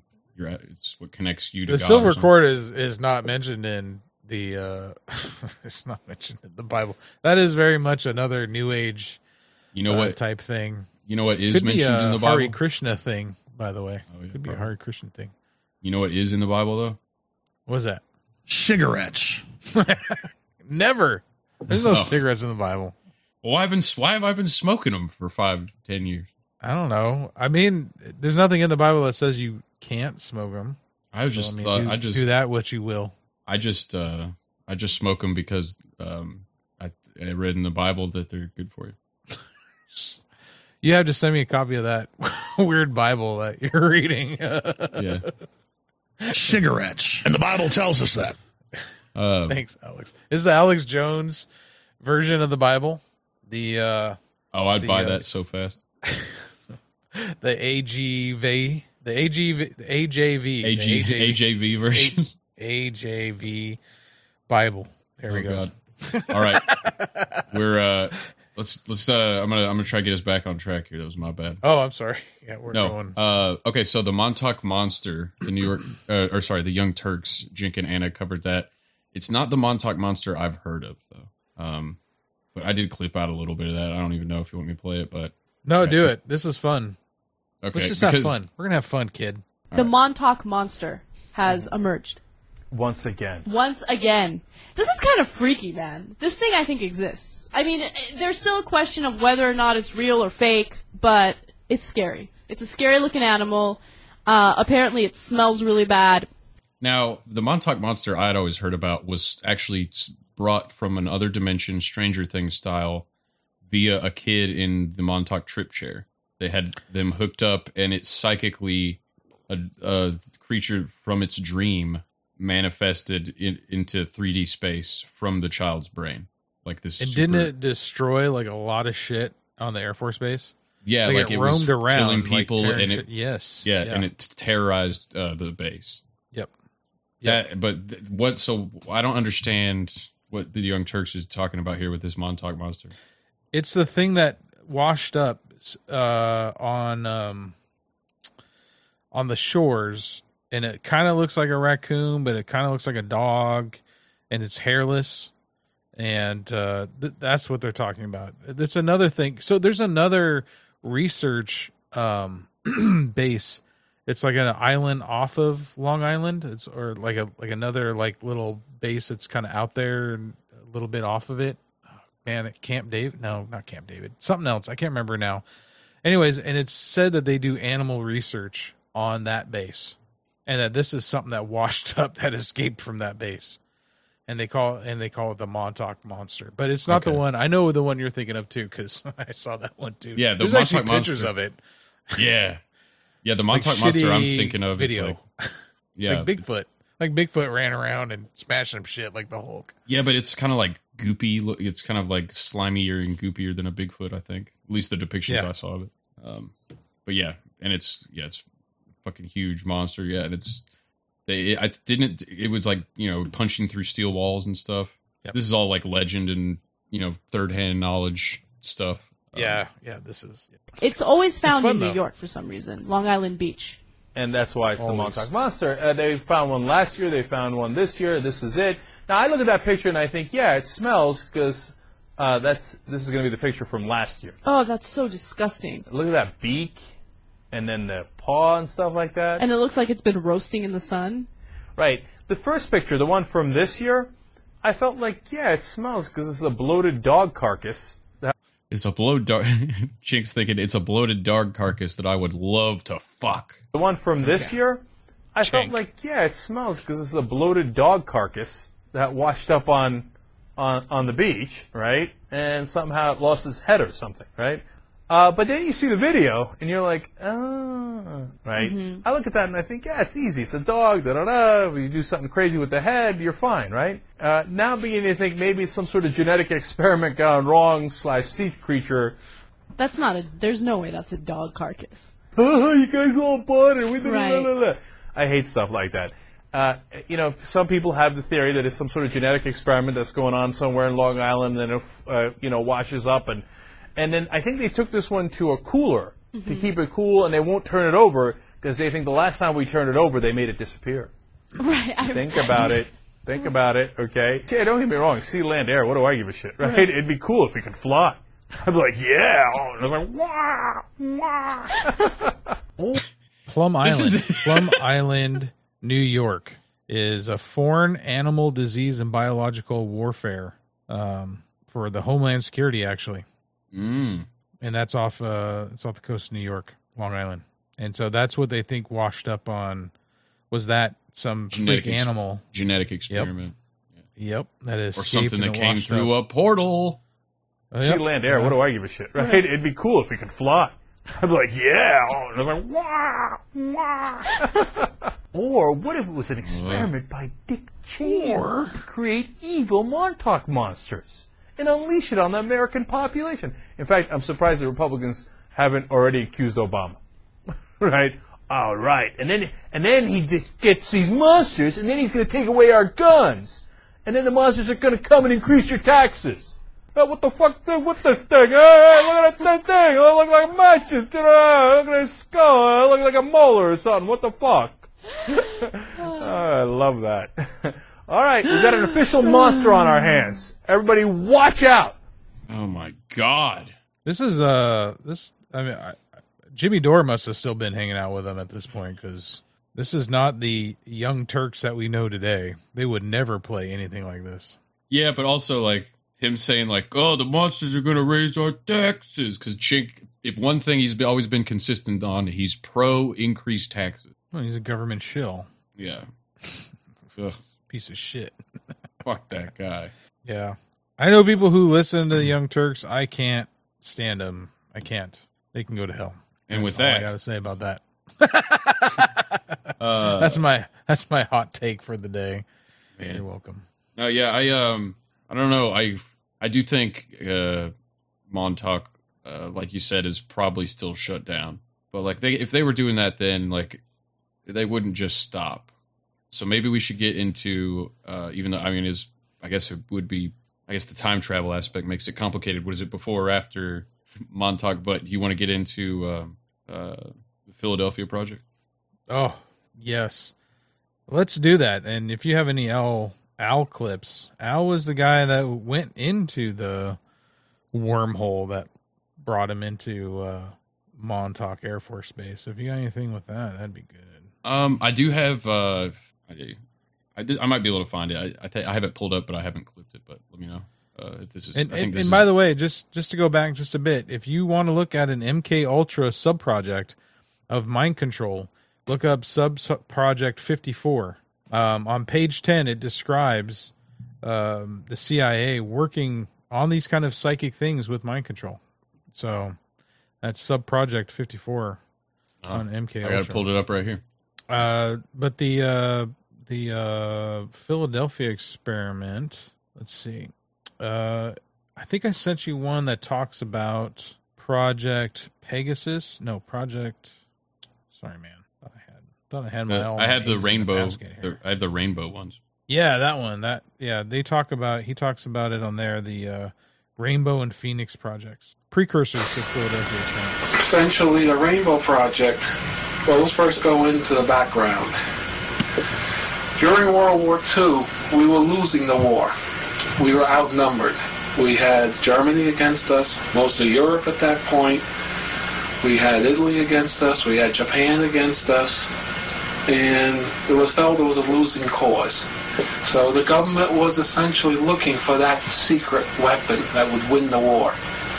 So in 43, that area, 43, late 42, 43, 44, they launched a lot of these very avant-garde super science type projects out of almost desperation. One of them was the Rainbow Project, which we know is the Philadelphia experiment. This was where they attempted to make a military Navy boat invisible, radar invisible, what they're interested in. The other project of interest was the Phoenix Project, which was essentially mind control research. This involved chemical mind control, psychological, the use of PA systems, propaganda. It all started in World War II. The essential... Oh, yeah. So, all I was thinking so the Rainbow Project, then, is so early Philadelphia experiment. Rainbows? So this started in the 30s at the Institute for Advanced Study at Princeton. And you can look that up.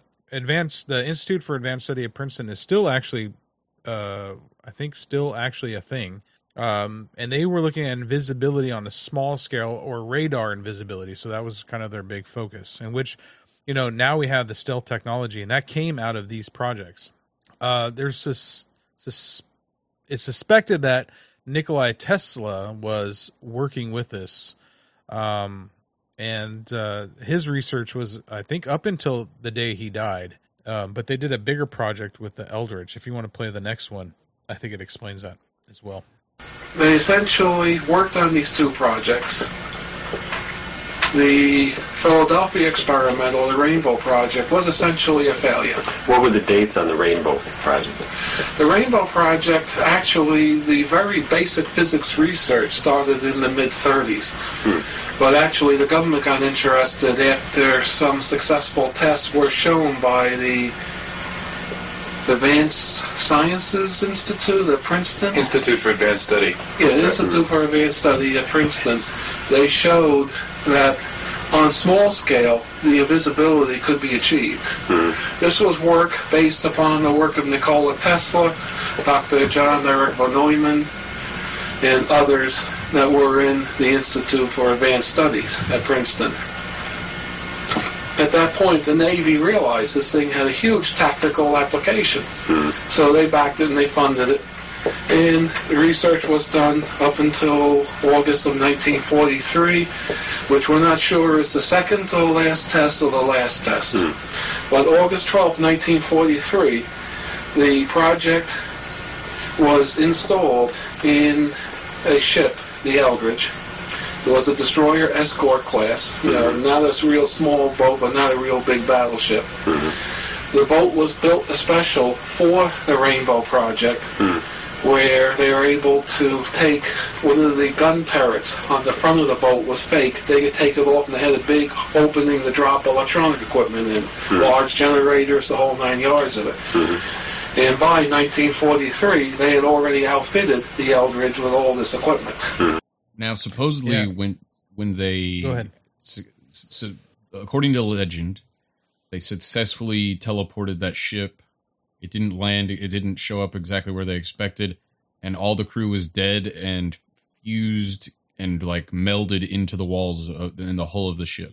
Yeah, he talks about it. If you find the Art Bell interview, and I suggest people find the Art Bell interview with Al Bielek. This was Preston Nichols, by the way, but the Al Bielek one is more specific to the Philadelphia experiment. But he talks about, if you have the clips, do you have the clips? I don't have it clipped out, but I think I am about at the timestamp of right where he tells like what happens. Let's try it. Let's try it. And we yanked on them, grabbed on them, tried to force them. They wouldn't budge. We could not break power connection.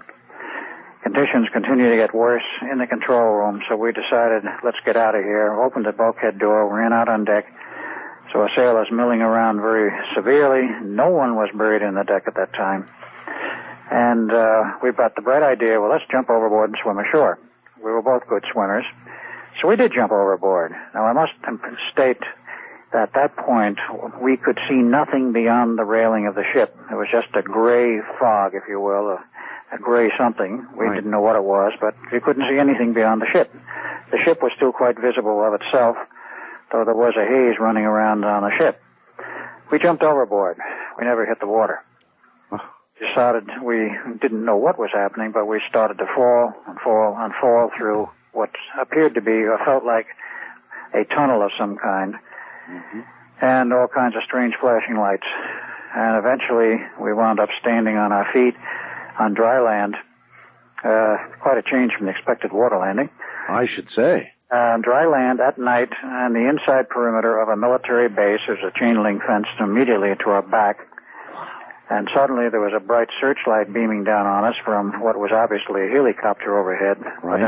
But we didn't know what a helicopter was because in 43 they were still play toys, things which Sikorsky was working on, selling a few to the military, but they certainly were not a mainstay at that period. Today they are a mainstay of the military. So here we were spotlighted by a searchlight, and MPs came out of nowheres. This is where the story deviates from the movie.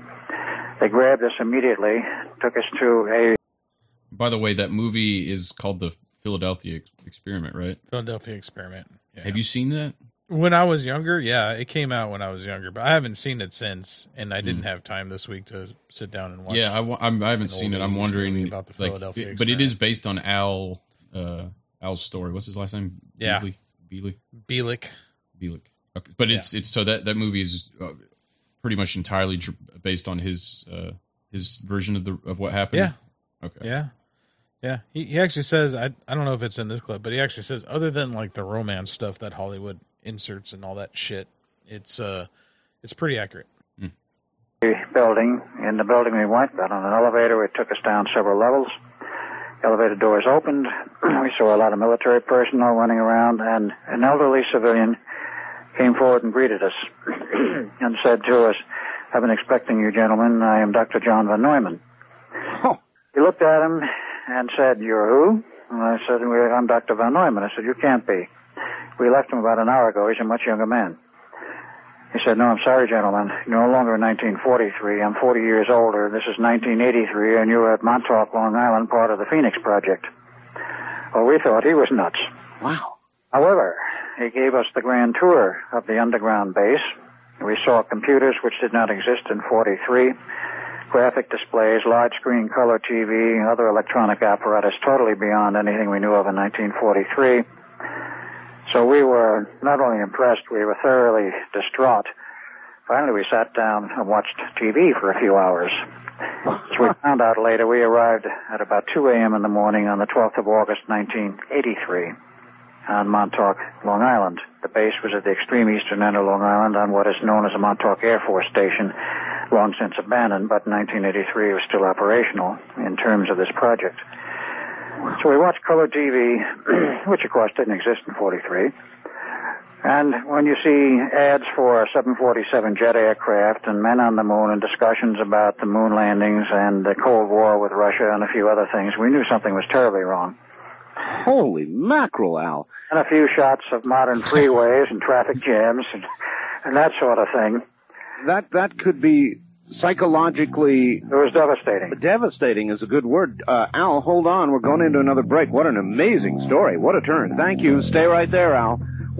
But yeah, that's... I love Art Bell. God. Yeah, Art's great. I miss that show. I used to go to sleep listening to that show. I'm going to have to go back through the archives. This is good shit, dude. I'm going to be a little change of pace from falling asleep to like Alex Jones or Dick Masterson yelling in my ear. Well, I got to tell you, there's something about... Because it was AM.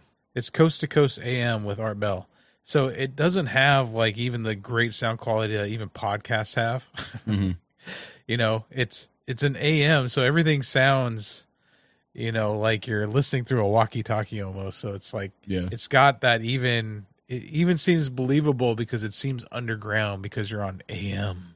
Yeah. You know, you're not on an FM channel or UHF or whatever it is. You know, it's pretty cool.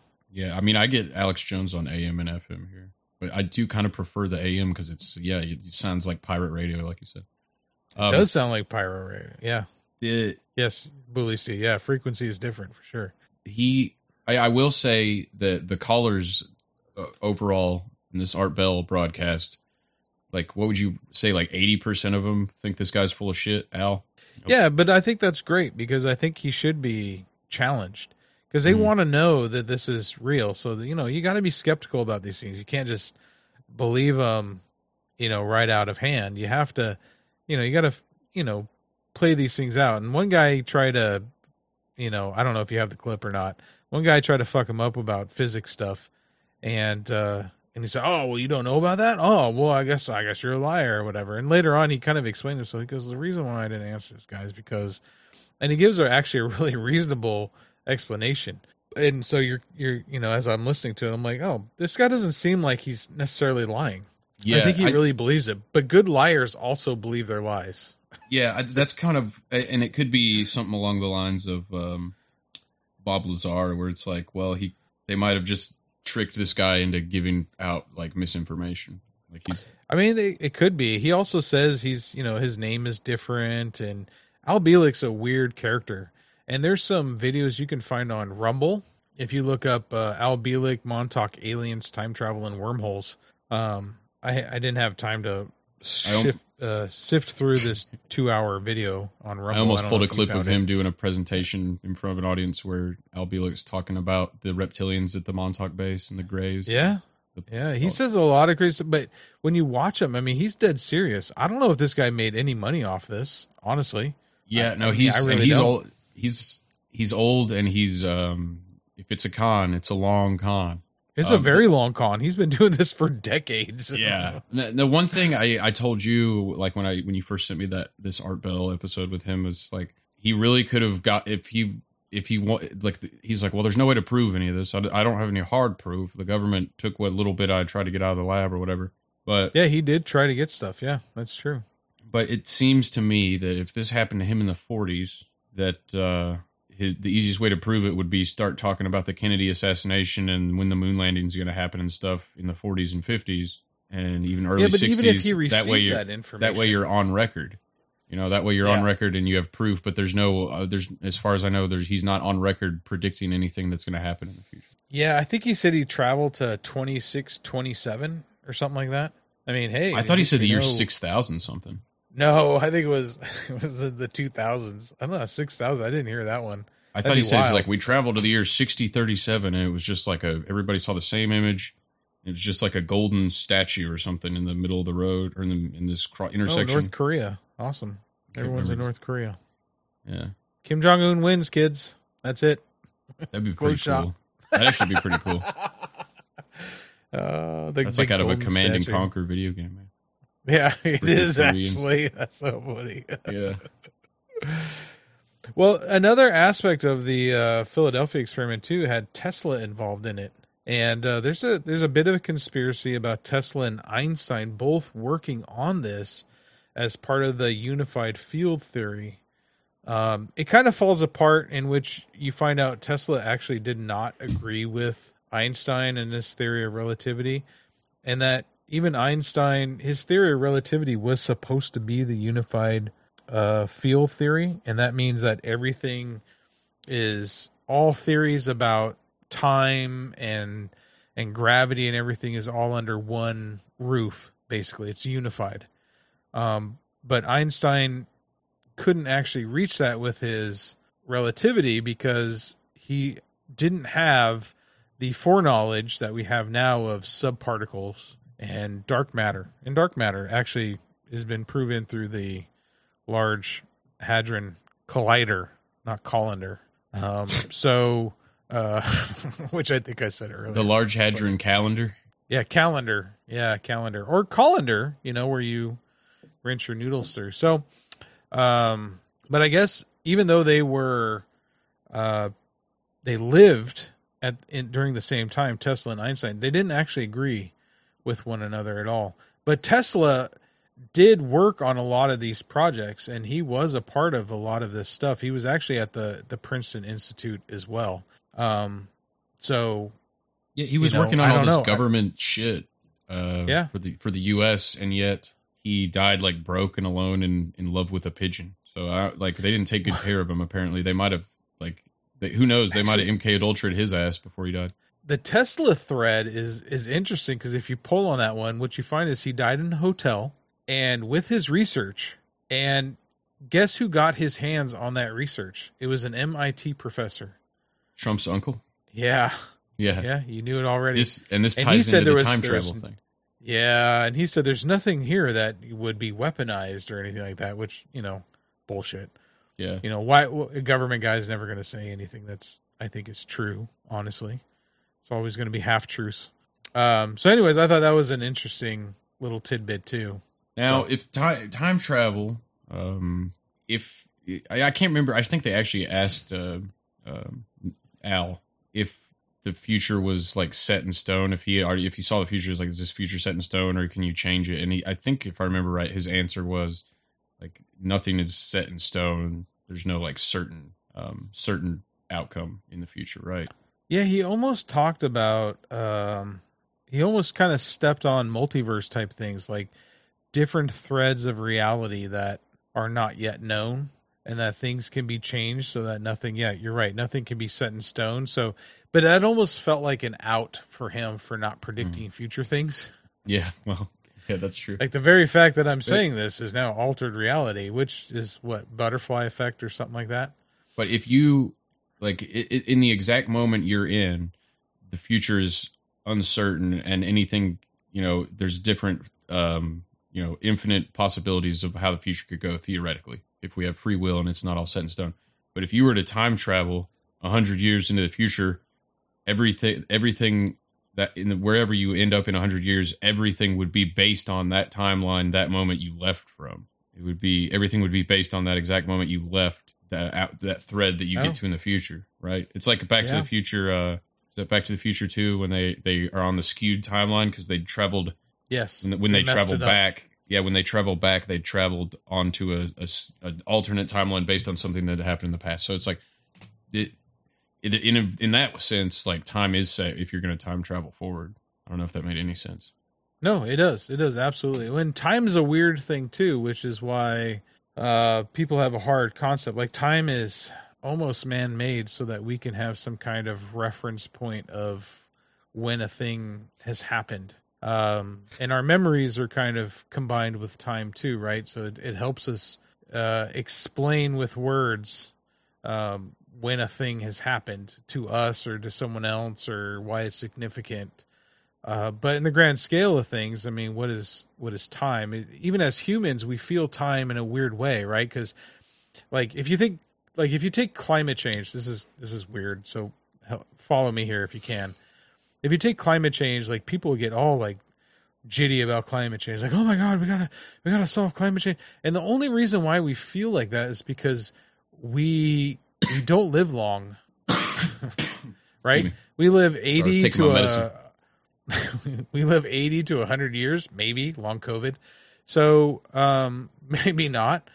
So we feel a sense of urgency along this time that we have to solve it now. We have to fix it now. We have to, it's weird for us to think outside of no time, or that time can be more spatial than it is and not so linear. I don't know if that makes sense. And so I think those are the things that really smart people, quote unquote smart people, wrestle with, that a lot of us just leave on the side of the road because it's like, I don't have fucking bandwidth for this. So I don't want to think about this, but other people want to think about this, and then they get kind of caught up in these, what if we can see in the past? What if we can see in the future? How far in the future? 2 nanoseconds in the future? Am I a time traveler now? Because I can see 2 nanoseconds into the future?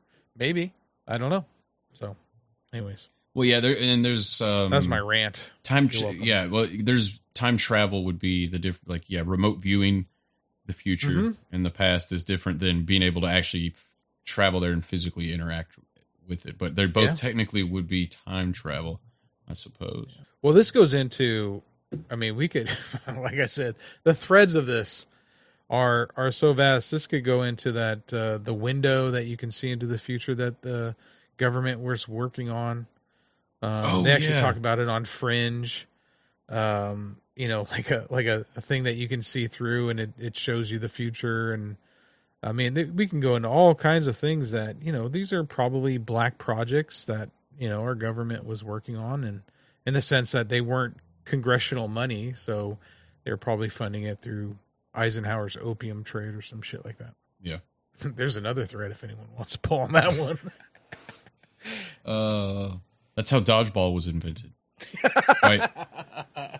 I don't know why I thought of that scene in time. Dodgeball was invented by opium-addicted Chinamen who used severed heads instead of the ADA-approved balls we use today. Good Lord. On some timeline, that might be true.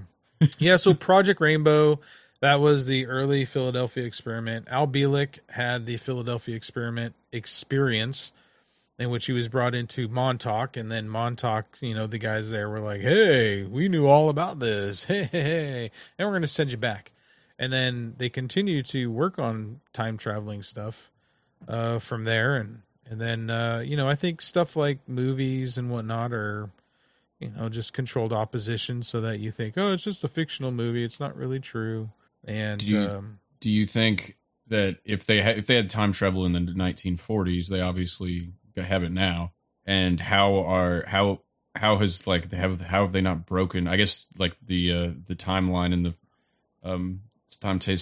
time space continuum is not as fragile as Doc Brown or some others would say. If that might explain the Mandela effect if time travel's working, but it seems like if multiple governments had time travel, which you would imagine they would if we had it in the 40s, that things would be getting pretty off the rails by now and getting wonky. How would we know?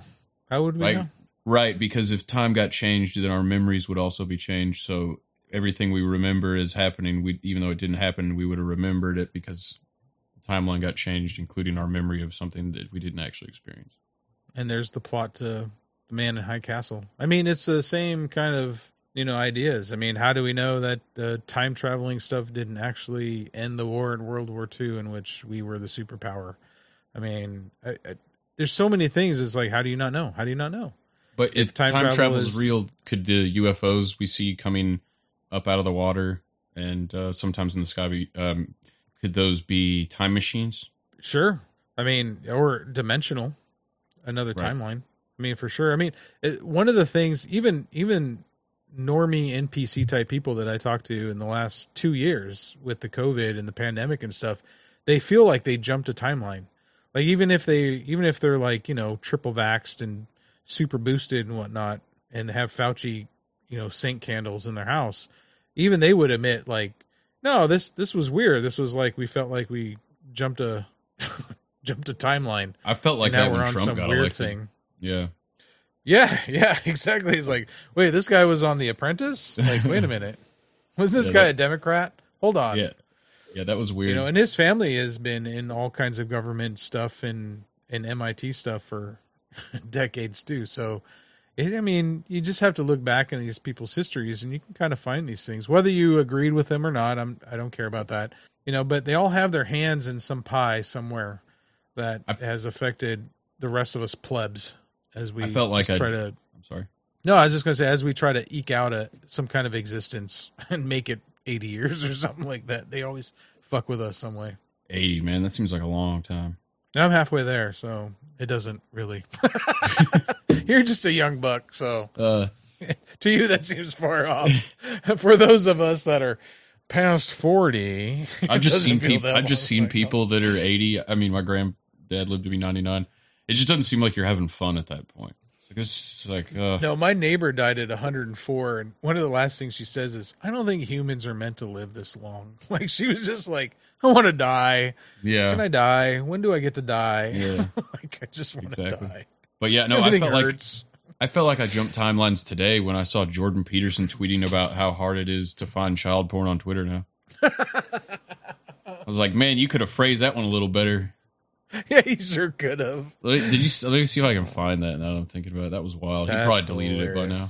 Oh, Jordan. He was. It's just like the way he said it, kind of the implication that he was trying to look for it and couldn't find it. Yeah.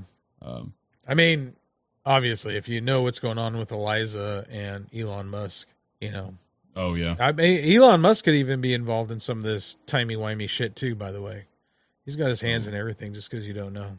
I mean, he did name his company, his motor vehicle company, Tesla. So yeah. I mean, and what's interesting about that too is, again, Donald Trump's uncle took the Tesla papers. There's a huge story. Actually, PBS has a story on it. PBS of all places, by the way, talk about this and how after Tesla died, his I think Tesla's nephew. Sava tried to hurry up into his uncle's room and grab all the papers before he could, but by the time he got in there, he found that everything was removed and that his room was basically tossed. And technical papers were missing, as well as a black notebook that he knew that Tesla kept with him at all times that had several hundred pages of something that were marked government. And then later on, we find out that Dr. John G. Trump, who was with the National Defense Research Committee and Scientific Research and Development Committee, had those papers in which he said, "Oh, I've reviewed these papers, and there's nothing here that is weaponized." Yep. Now what year did he die? Tesla? Mm-hmm. I don't know offhand. It would have been late 30s? 40s, actually. Tesla died. He might not have even 1943. Okay. So right in the... Yeah, this is right along. 43 was when the Philadelphia experiment happened, right? So there could be a connection there. Maybe they killed him after they got everything they needed out of him, or Tesla was an alien and he returned to his home planet after he gave our government all his planet's secrets. Well, that's funny too, because Tesla actually said he received things from aliens. Yeah, he had astral projection. Yeah, gotta be careful though. He's a fascinating dude. I mean. The stuff he came up with that worked, the knowledge that he had, and then he also said crazy shit that would have gotten him canceled in this day and age. I mean, and it's interesting too because Donald Trump's uncle also came up with a couple inventions after grabbing these papers, including the static electricity ball thing that you see at museums and that they used to sell in homes, or could be science experiments or whatever. I forget the name of it. Did he invent those corn cob holders that are shaped like little corn cobs that you put on the side of corn on the cob to eat it? No, but those are brilliant, aren't they? Yeah. Yeah. Anyone who eats corn on the cob knows those are the shit. Like, you have to have those. Otherwise, you just got messy hands. And you're just an asshole. You got buttery, corny hands. All right, so this is a tweet from Robert Reich, the midget guy that's a communist. You know what I'm talking about? No, but go for it. All right. Somebody in the chat knows what I'm talking about. He tweeted, Probably. Elon Musk and his enablers have turned this website into a torrent of ad hominem attacks, lies floated as jokes, and blatant misinformation. This isn't freedom of speech. It's just dangerous. And then Jordan Peterson quote tweeted that and said, and it's getting just impossible to find child porn, ... smiley face. I think he was saying that this guy was a pedophile. That's what I think he was implying. Yeah. Well, are you mad because you can't find kitty porn anymore? You can't find your cheese pizza? You poor guy. I don't know. I just wouldn't have worded it the way that... No, I wouldn't have either. Because you know the trolls are going to be after that dude. I mean, as soon as I read that, I was like, were you looking for it, bud? So anyway, yeah, I think we live in a timeline where it's a weird, like, Trump was president. We got as Joe and Obedian would say, a pants-shitting pedophile in the White House. And Jordan Peterson's making dumb tweets. And Kanye West is right about absolutely everything he says. And it's just crazy. Yeah, actually, when I went to a meetup in Tacoma at the Seven Seas Brewery. Shout out to everyone there if you're listening. And there was a dude there who showed me the text of Kanye West's personal trainer. Have you seen this? So yeah. Kanye West's personal trainer sent Kanye a text, and Kanye, screenshot it and sent it off on Twitter, talking about, hey, if you don't shut up about this stuff, I'm going to drug you again. Make sure you never see your kids. Yeah, and you come to find out that this guy actually has worked for the government. That the personal trainer actually has. Yeah, he's a spook. He was literally. So this guy's this fucking handler that was drugging him. He was literally involved in. Wasn't he literally involved in hypnotherapy type stuff and stuff like that? Yes. Yeah. Which ties into our show beautifully because we're talking about mind control. Project Montauk was part of the Project Phoenix, which was mind control. And see how I did that? See what I did? Yeah, that was good. I saved us. Okay. Should we, do you have anything you need to get to, or should we, all I have left is Oak Ridge UFOs, so we can circle back to that. Let's do the Oak Ridge UFOs. Let's do it. There's always interesting and secret things going on in Oak Ridge. There has been for over 60 years. The Manhattan Project from the very beginning was the biggest secret in the world at the time. It was the largest industrial project in the history of the world, and nobody knew about it. The governor of the state of Tennessee didn't even know Oak Ridge existed. While 75,000 people lived there, it was the third largest city in the state of Tennessee during World War II. Oak Ridge has always had a history of doing secret and private and unconventional things. I have irrefutable proof of a spacecraft landing in Oak Ridge. So the report that came out of this UFO, I know, was given by federal employees. And, you didn't hear much about it later. Did the FBI come in and kind of squash it and hide that report away and say, you don't talk about this? You never know. Maybe. I can't figure out what documentary this is from. I found it with no context given on YouTube, and I've looked for it, and I can't find the full thing. But it's something about, the whole thing's about Oak Ridge. I don't know, but they have the technical director at the time of one of the Oak Ridge labs interviewed, and like some other guys, and they're kind of jumping back and forth through here.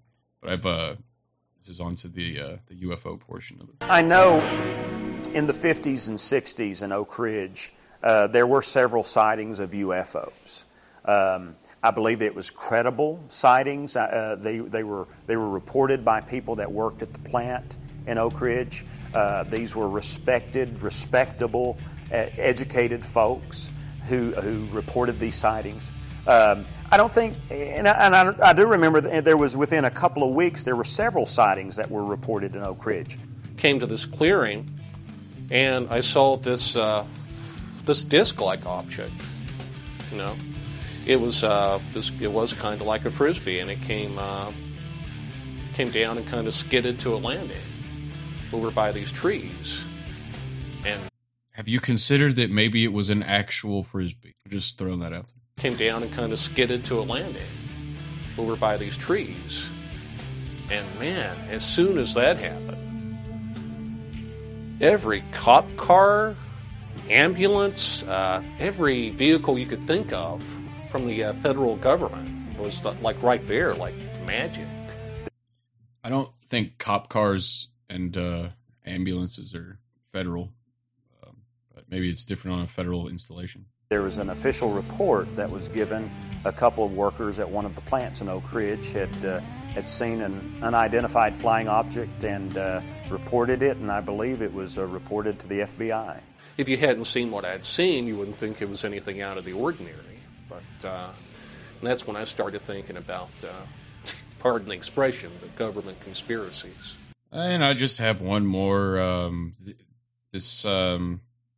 Like I said, I wish I could find the entire source material for this because I'm pretty interested since, like I said, I'm driving past that crap in Oak Ridge multiple times a week. I'm pretty interested in what the hell's going on over there. I mean, I have seen things in the morning driving to work in the fog that I know I wasn't really seeing. I couldn't have been seeing what I thought I was seeing, and then as I approached it, it obviously wasn't there. Now that kind of reminds me, now that I'm hearing it in this context, of the implanting images in people's minds remotely with that technology. Yeah, absolutely. I mean, I have seen things. It was there. He saw it, and then it wasn't morning there. drive- Yeah, and he gets closer and it's gone. Yeah. I mean, I have seen things in the morning driving to work in the fog that I know I wasn't really seeing. I couldn't have been seeing what I thought I was seeing, and then as I approached it, it obviously wasn't there. At first, I kind of doubted that it had happened at all because nobody else was saying anything about it. And like a lot of young people at the time, I had messed around with some things. I drank a little, and we some of us smoked a little bit. I would say Oak Ridge houses a lot of aliens, illegal aliens. When the U.S. was sending their first men to the moon, they needed some special equipment that was created for the astronauts. And one of the things that Oak Ridge did was create the moon box, the actual moon box that they took to the moon the very first time.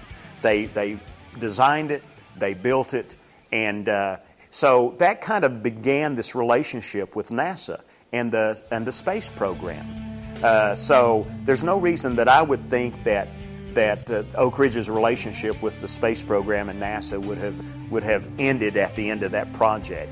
I know for many, many years they did things for the space program that are still classified today and very, very secret. These people know not to talk about and know not to tell about things that they're not supposed to talk about. So if something were to happen in Oak Ridge, very easily it could be kept a secret for decades. What happens in Oak Ridge stays in Oak Ridge. I've really said too much, and I don't really think I can comment any further on Oh, chicken shit. Man. Well, yeah, I don't know. I'm hoping over the next few months I can find more about Oak Ridge, but they keep that shit under wraps. Like the only detailed information I can find about Oak Ridge is stuff prior to the Cold War. Or just like dumb PR shit like that portal thing. Stranger Things. I imagine if Art Bell was still alive, he would probably be talking about Oak Ridge more. But Area 51, he was in Vegas, so Area 51 was like his place of expertise. But it sounds like Oak Ridge is like an Area 51. Secret base, secret community. You can't. No one can talk about it. Everything's compartmentalized. Well, that's definitely how its origin and its history. I mean, I've been in nuclear, and it's also it was built like in the height of the World War II. So all the houses around there have nuclear bunkers in the backyard. At least most of them. I've gone down in some of those, and some of them are huge and really cool. Kind of creepy, but backyard underground bunkers. Like most of the suburban houses have one in the backyard. Yeah, that's crazy.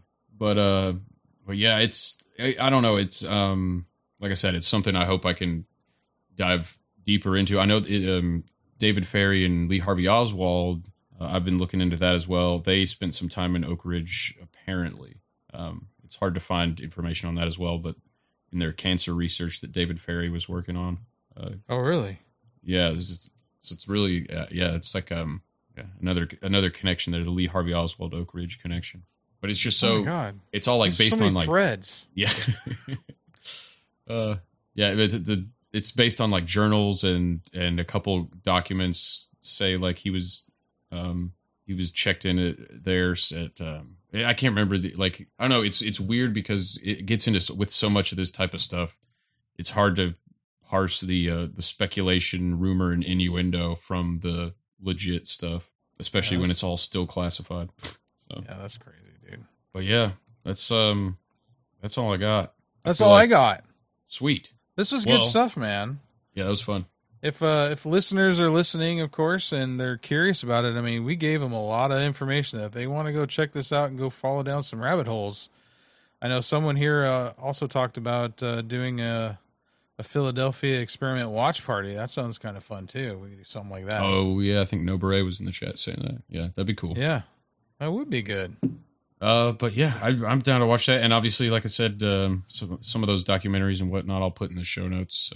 And yeah, anything else you want me to put in the show notes. And of course, Beer, Bourbon, and Balderdash, great podcast. Everybody can check out. That'll be in the show notes. Yeah, we're not as conspiratorial, but we do offer some good stuff on leadership and how to overcome adversity. And me and my co-host John, we basically just review some beers and some bourbons and talk about some stuff that interests us. So check us out. We're basically weekly. Beer, bourbon, balderdash. Yeah. Beer. Beer.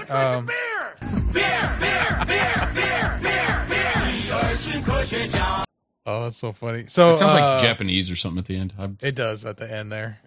I usually put it out every Monday. We don't do it live yet. I'm working on that.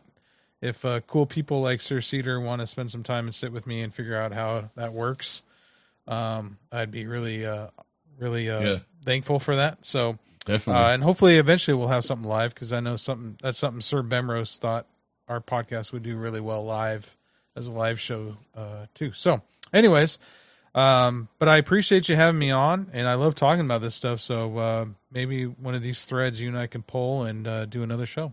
Yeah, I think there's a lot more there for sure. I think we did the training wheels of Montauk and the Philadelphia experiment, but you can take it, like you said, so many different ways, so many different routes. It's like an infinite amount of directions you can go with this kind of stuff, it's fanciful. What's the word? Fantasyful? Fanciful. Jesus Christ. Fanciful. Oops. I've been drinking beer. My brain isn't fucking working. My brain isn't working. Fantastical. Yes. Whew. But yeah, let's call it a day. And thanks to everybody for tuning in. Thanks again, Sir Bimrose, and everybody in the chat. Everybody else. Thank you guys. We love you. And I don't know, maybe I'll get on the Abs in a Six Pack stream here in a little bit and maybe open up the phone lines or something if people are wanting to chit chat. But until then, thanks for tuning in. Bye.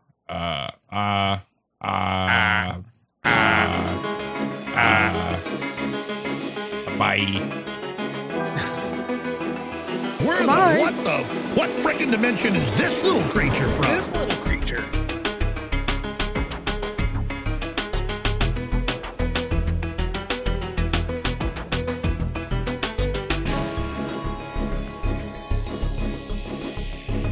So let me, as succinctly and calmly as I can, explain what's currently happening. But first, I'm going to go to break. We're going to come back. I'm going to go to break. I'm going to come back. I'm going to go to break. I'm going to go to break. We're going to come back. Just like. It's horrible. Oh my God.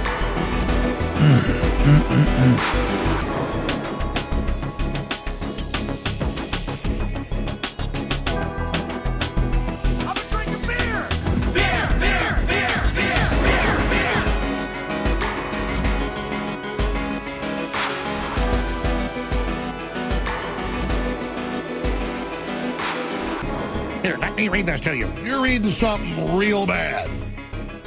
I'm gonna have fun, and you're gonna have fun. We're all gonna have so much fucking fun we'll need plastic surgery to remove our goddamn smiles. You'll be whistling Symphony Doodah out of your assholes. What an incredible story. This is CBC.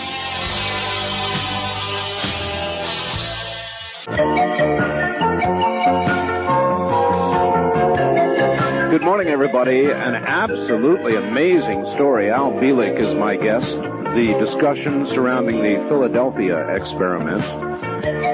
And, Al, we're going into a series of small breaks now, so we'll have to capsulize this. And I promise I'll get to these phone lines, which are all full toward the bottom of the hour here. Al, here you are. You jumped off the ship. You're on dry land. greeted by a helicopter with a spotlight, and you're on a military base, and you're in 1983. Correct. Oh. We didn't believe it at first, but after watching everything, seeing the evidence, we actually went up during the daylight hours up above the ground on the base. They did not let us off the base, but we did have a look around. It was a very large military base, and it's still there, though defunct at the present time. Uh-huh. And defunct in terms of the surface buildings. That's another long story on the Montauk project. But in any case, finally Van Neumann told us, he said, well, gentlemen, perhaps you're convinced now. He says, now we'll have to tell you the rest of the story. He says, I've known the whole story for some time. I've had it in my records. Said, you will go back. We have to send you back to the Eldridge so that you can smash the equipment and shut it off. He says, we can't control it from here. It's still running. The ship disappeared into hyperspace and into a hyperspace bubble, which is a mathematical artificial reality. And it's sustained by the fields generated by the equipment on board the ship. And so there's enough fuel there to keep it running for 30 days if something doesn't break down. So the problem is that this hyperspace bubble is growing, and we don't know what it's going to encompass, how large it may get. It could engulf the entire Earth. Now, if you remember from the movie, there was an allusion to this. That is the movie, The Philadelphia Experiment, released in '84. There's a growing huge storm, and the energy is growing. Oh, yes, Al. I've got it on tape. I'm going to go right home this morning and watch it. Okay. And he said, you got to go back and destroy the equipment on the Eldridge so I can return to the harbor in 43. And I said, well, that's great. Just how are we supposed to do that? He says, we'll send you back. And I said, and just how are you going to do that? He says, well, we have complete control over space and time here on this project. We can send you anywhere we want. So we scratched our heads again. We didn't believe them, but they did send us back to the decks of the Eldridge. And the Montauk project is another long story of itself. They did indeed have control of space and time, and that is another long total story. But well, then we obviously have time travel. We've had it since 1945. Good heavens. And not just time travel, but apparently simultaneously through space as well. Yes, now that's a much later development. That was the Montauk project in the 60s and the 70s. Actually, it didn't come online with that cable until 76, 77. What I'm saying is that actually occurred with the Philadelphia experiment, because that ship moved not just in time, but in space. Correct. That was not intended. It was an accident, so to speak. The two experiments locked up, and he knew it. So he sent us back so we could smash the equipment. So we're back on the deck of the Eldridge. We go in the control room. We find axes, and we start smashing everything in sight. And eventually, with enough equipment, lines cut and equipment smashed, mostly the 606 tubes and some auxiliary electronic equipment, the main generator started to wind down. And at that point, we knew the thing was over. So we went back out on deck. And then, of course, at that point, we saw the bodies buried in the steel. However, we still couldn't see the harbor. And one of the things that turned up was a younger brother by the name of Jim, who was 6 years younger than Duncan and myself, had enlisted in the Navy after the war started, wound up volunteering for that special test crew, and wound up in the second test, and he was dying in the bulkhead. His head and shoulders were out of the steel. He was crying. I went over and put my arm around him, and of course he died that way, and Duncan took one look at this mess and looked at me and jumped overboard and disappeared. He wound up back in the Montauk project, probably in 83. Records indicate, as we found since, that it was in 83 that he arrived. And that's another long story, but I will go back to what happened so far as the ship is concerned. All right. After Duncan jumped overboard, the fields collapsed. It took about 2 minutes because they had been building up for many, many hours. Right. Exactly how long in hyperspace you can't state, but in terms of time at Philadelphia it was 4 hours. So they collapsed. We saw the normal harbor. The ship was seen to return, and of course they sent the launch out and so forth. And I remained with the ship. I made my report. I told them what happened, where I went. Nobody believed me. Van Neumann later took me aside and says, I don't know whether to believe you or not. He says, we're going to find out. So he built a time machine there at the Institute, a small but workable one. And the technology for that was very little different than what we were dealing with in terms of the invisibility experiment. So we said, you're going back to 83, and you're going to get proof and bring it back to me to prove that you were there and that I was there. Oh, he did. He sent me more than once, and I came back with proof that he accepted. So no more of that experiment. And, of course, he was satisfied. It went into a report somewheres. And, of course, October of 43, after that part was over, he was part of the atomic bomb project at Los Alamos. He made his first trip up there in late October. I guess we could conclude then that the technology from 83 has continued. Surely that's not something they've dropped. No. So they have that and much more capability now. Yes, and furthermore, the project, though it was scuttled by the Navy in 43, was resurrected in 1947 when they asked Dr. Van Neumann to resurrect the project and see if he could salvage anything from it and find out what really went wrong. In 46, of course, he was involved in the race with the British on building the first all-electronic digital computer, and he won the race, despite what BBC says. And the first computer was completed in 1952. The first working model is today in the Smithsonian, and there's a documentary on that. But in any case, the first one was completed, and he built a new system for the Navy, having solved the problem. In 53, they had a new test on another ship, and there was no personal side effects. It was declared a success finally, and of course they reclassified the project again and put it under the code name Project Phoenix. All right, an obvious question now. Yeah. If we have this capability now, invisibility, why are we building stealth aircraft? Why are we putting special skins on aircraft and corners that are non-reflective of radar and that sort of thing? If we have technology that will do that, or is it still to the degree that you could not fit it, for example, reasonably on an airplane? Or no, they've long since solved that problem. Well, fitted for aircraft. It's used on the B-1 bomber, the B-2, which is a stealth bomber. You're saying this technology is being used for stealth? Yes, that's on all Navy fighter aircraft, Israeli fighter aircraft, the SR-71. Holy. All of the large Navy... Hold on. From the Kingdom of Nye, Coast to Coast AM continues with Art Bell. Mr. Bielik, are you there? Yes.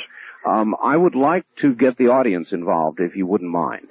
Okay, now I'll just finish that statement. Yes. That the large supercarriers have the capability, and it's even today down to a personnel size. Individual backpack, belt pack, if you will, where an individual can become invisible. Well, that's a disturbing thought. Yes. For the rest of us visible folk. Yeah. Man is a reality. All right, we'll continue the discussion now, but let me get a little bit of some of the audience in on this. Line 1, you're on the air with Al Bielik.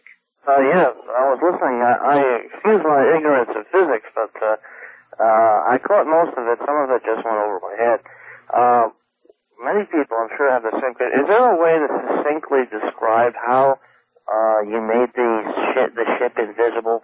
Well, he did that. You mean for the layman? Yeah. All right, that's a good question, sir. Thank you. Al, to the layman, right? How would you describe this? You can describe it as a special combination of electric and magnetic fields rotating, which because of the choice of frequency, which was mathematically correct, it interacts with the gravity field. And what it does in that case, you then, according to the unified field theory, which has been completed, and the government does have it since 1938,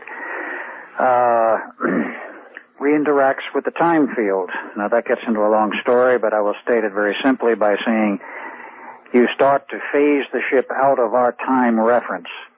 And you phase it out far enough, the ship is still physically here in our reality, but what happens is the fields act in a manner so that energy is no longer reflected from that object. Now if you don't have a reflection, whether it be light or radar, you have no image.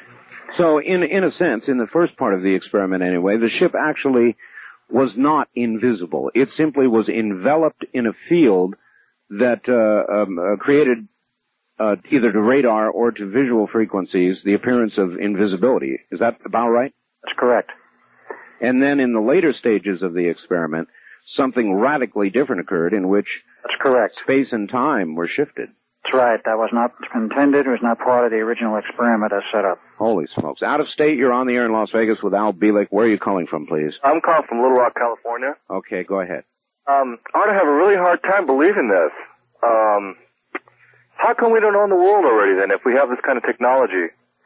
All right. That's a very good question, Mr. Bielik, with this kind of technology that you say now is down to the point of a backpack and an individual becoming invisible, we ought to more or less own the world.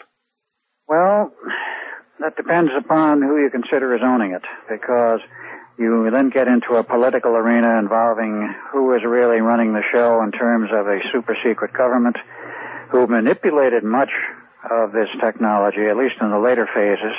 They did not in terms of the Philadelphia experiment, because that was a homegrown experiment involving the Institute of Advanced Study in the Navy.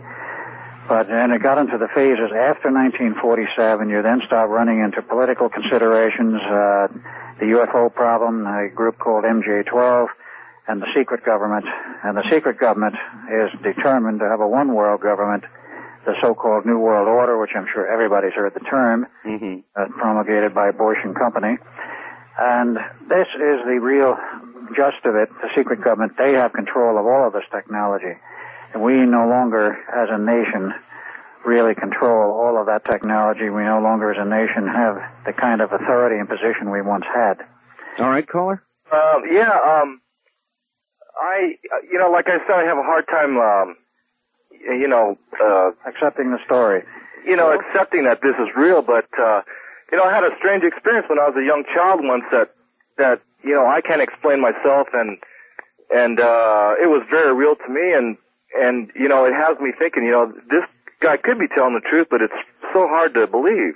I agree. Thank you. Al, how do you deal with that? I mean, do you find that people generally laugh you off, discard what you're saying, or do most people buy it, or how do you deal with the incredible aspects of this story? I mean, it is incredible. This beats most UFO stories I've heard. Well, I think you could say that in many respects it does. Now, the problem here is that, yes, there are a lot of people who have never heard the story before. They have not read any other material that's been in the open literature since 1955 dealing with the Philadelphia experiment. There's much additional material I can give you on this, but nevertheless, the movie was made in 1984. It was released telling basically the story, but a lot of Hollywood fill-in with a love story and the interest of running around Nevada and California. They can't make movies without love scenes. Right. None of that never occurred. The beginning and the ending is very accurate. The ending is nearly accurate. All right. But in any case, there is a problem there. If you have not been exposed to this, how can this possibly be? I agree with the gentleman. To be hit with this all at once is rough. Skepticism, but do your research. Eventually you'll find enough information that you'll probably agree that it happened, because there is information available in spite of government suppression. All right. Line 2, you're on the air with Al Bielik in Phoenix. Hi. Good morning. Good morning. There's a lot of questions, of course. It's kind of hard to... So I want to ask one very important one. Do you have what you said in a book?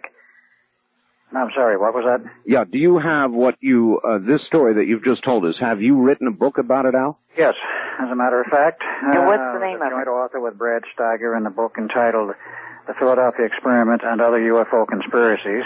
Okay. Because when you go into the aspects in the 80s, there's more to it than just the Philadelphia Experiment. I'm sure there is. Who publishes that, Al? That's published by, let me think, at this hour of the morning, my thinker isn't working 100%. Would there be more than one book with that title? Yes, that book was published and released in 1990. Interlight Publications is the publisher. Interlight? Interlight. Interlight. Okay, and another question, is Dr. von Neumann still alive? Yes, he is. He did not die in 1957, as a public record states. Okay. Another thing is, if this is made into a weapon, would you say, if we had that much gone that far and it was in America, how did it get away from us? It didn't get away from us in terms of invisibility. We have shared it with others. Well, are you saying then that some of the world leaders must all be in on it, and can they have gone and seen the future?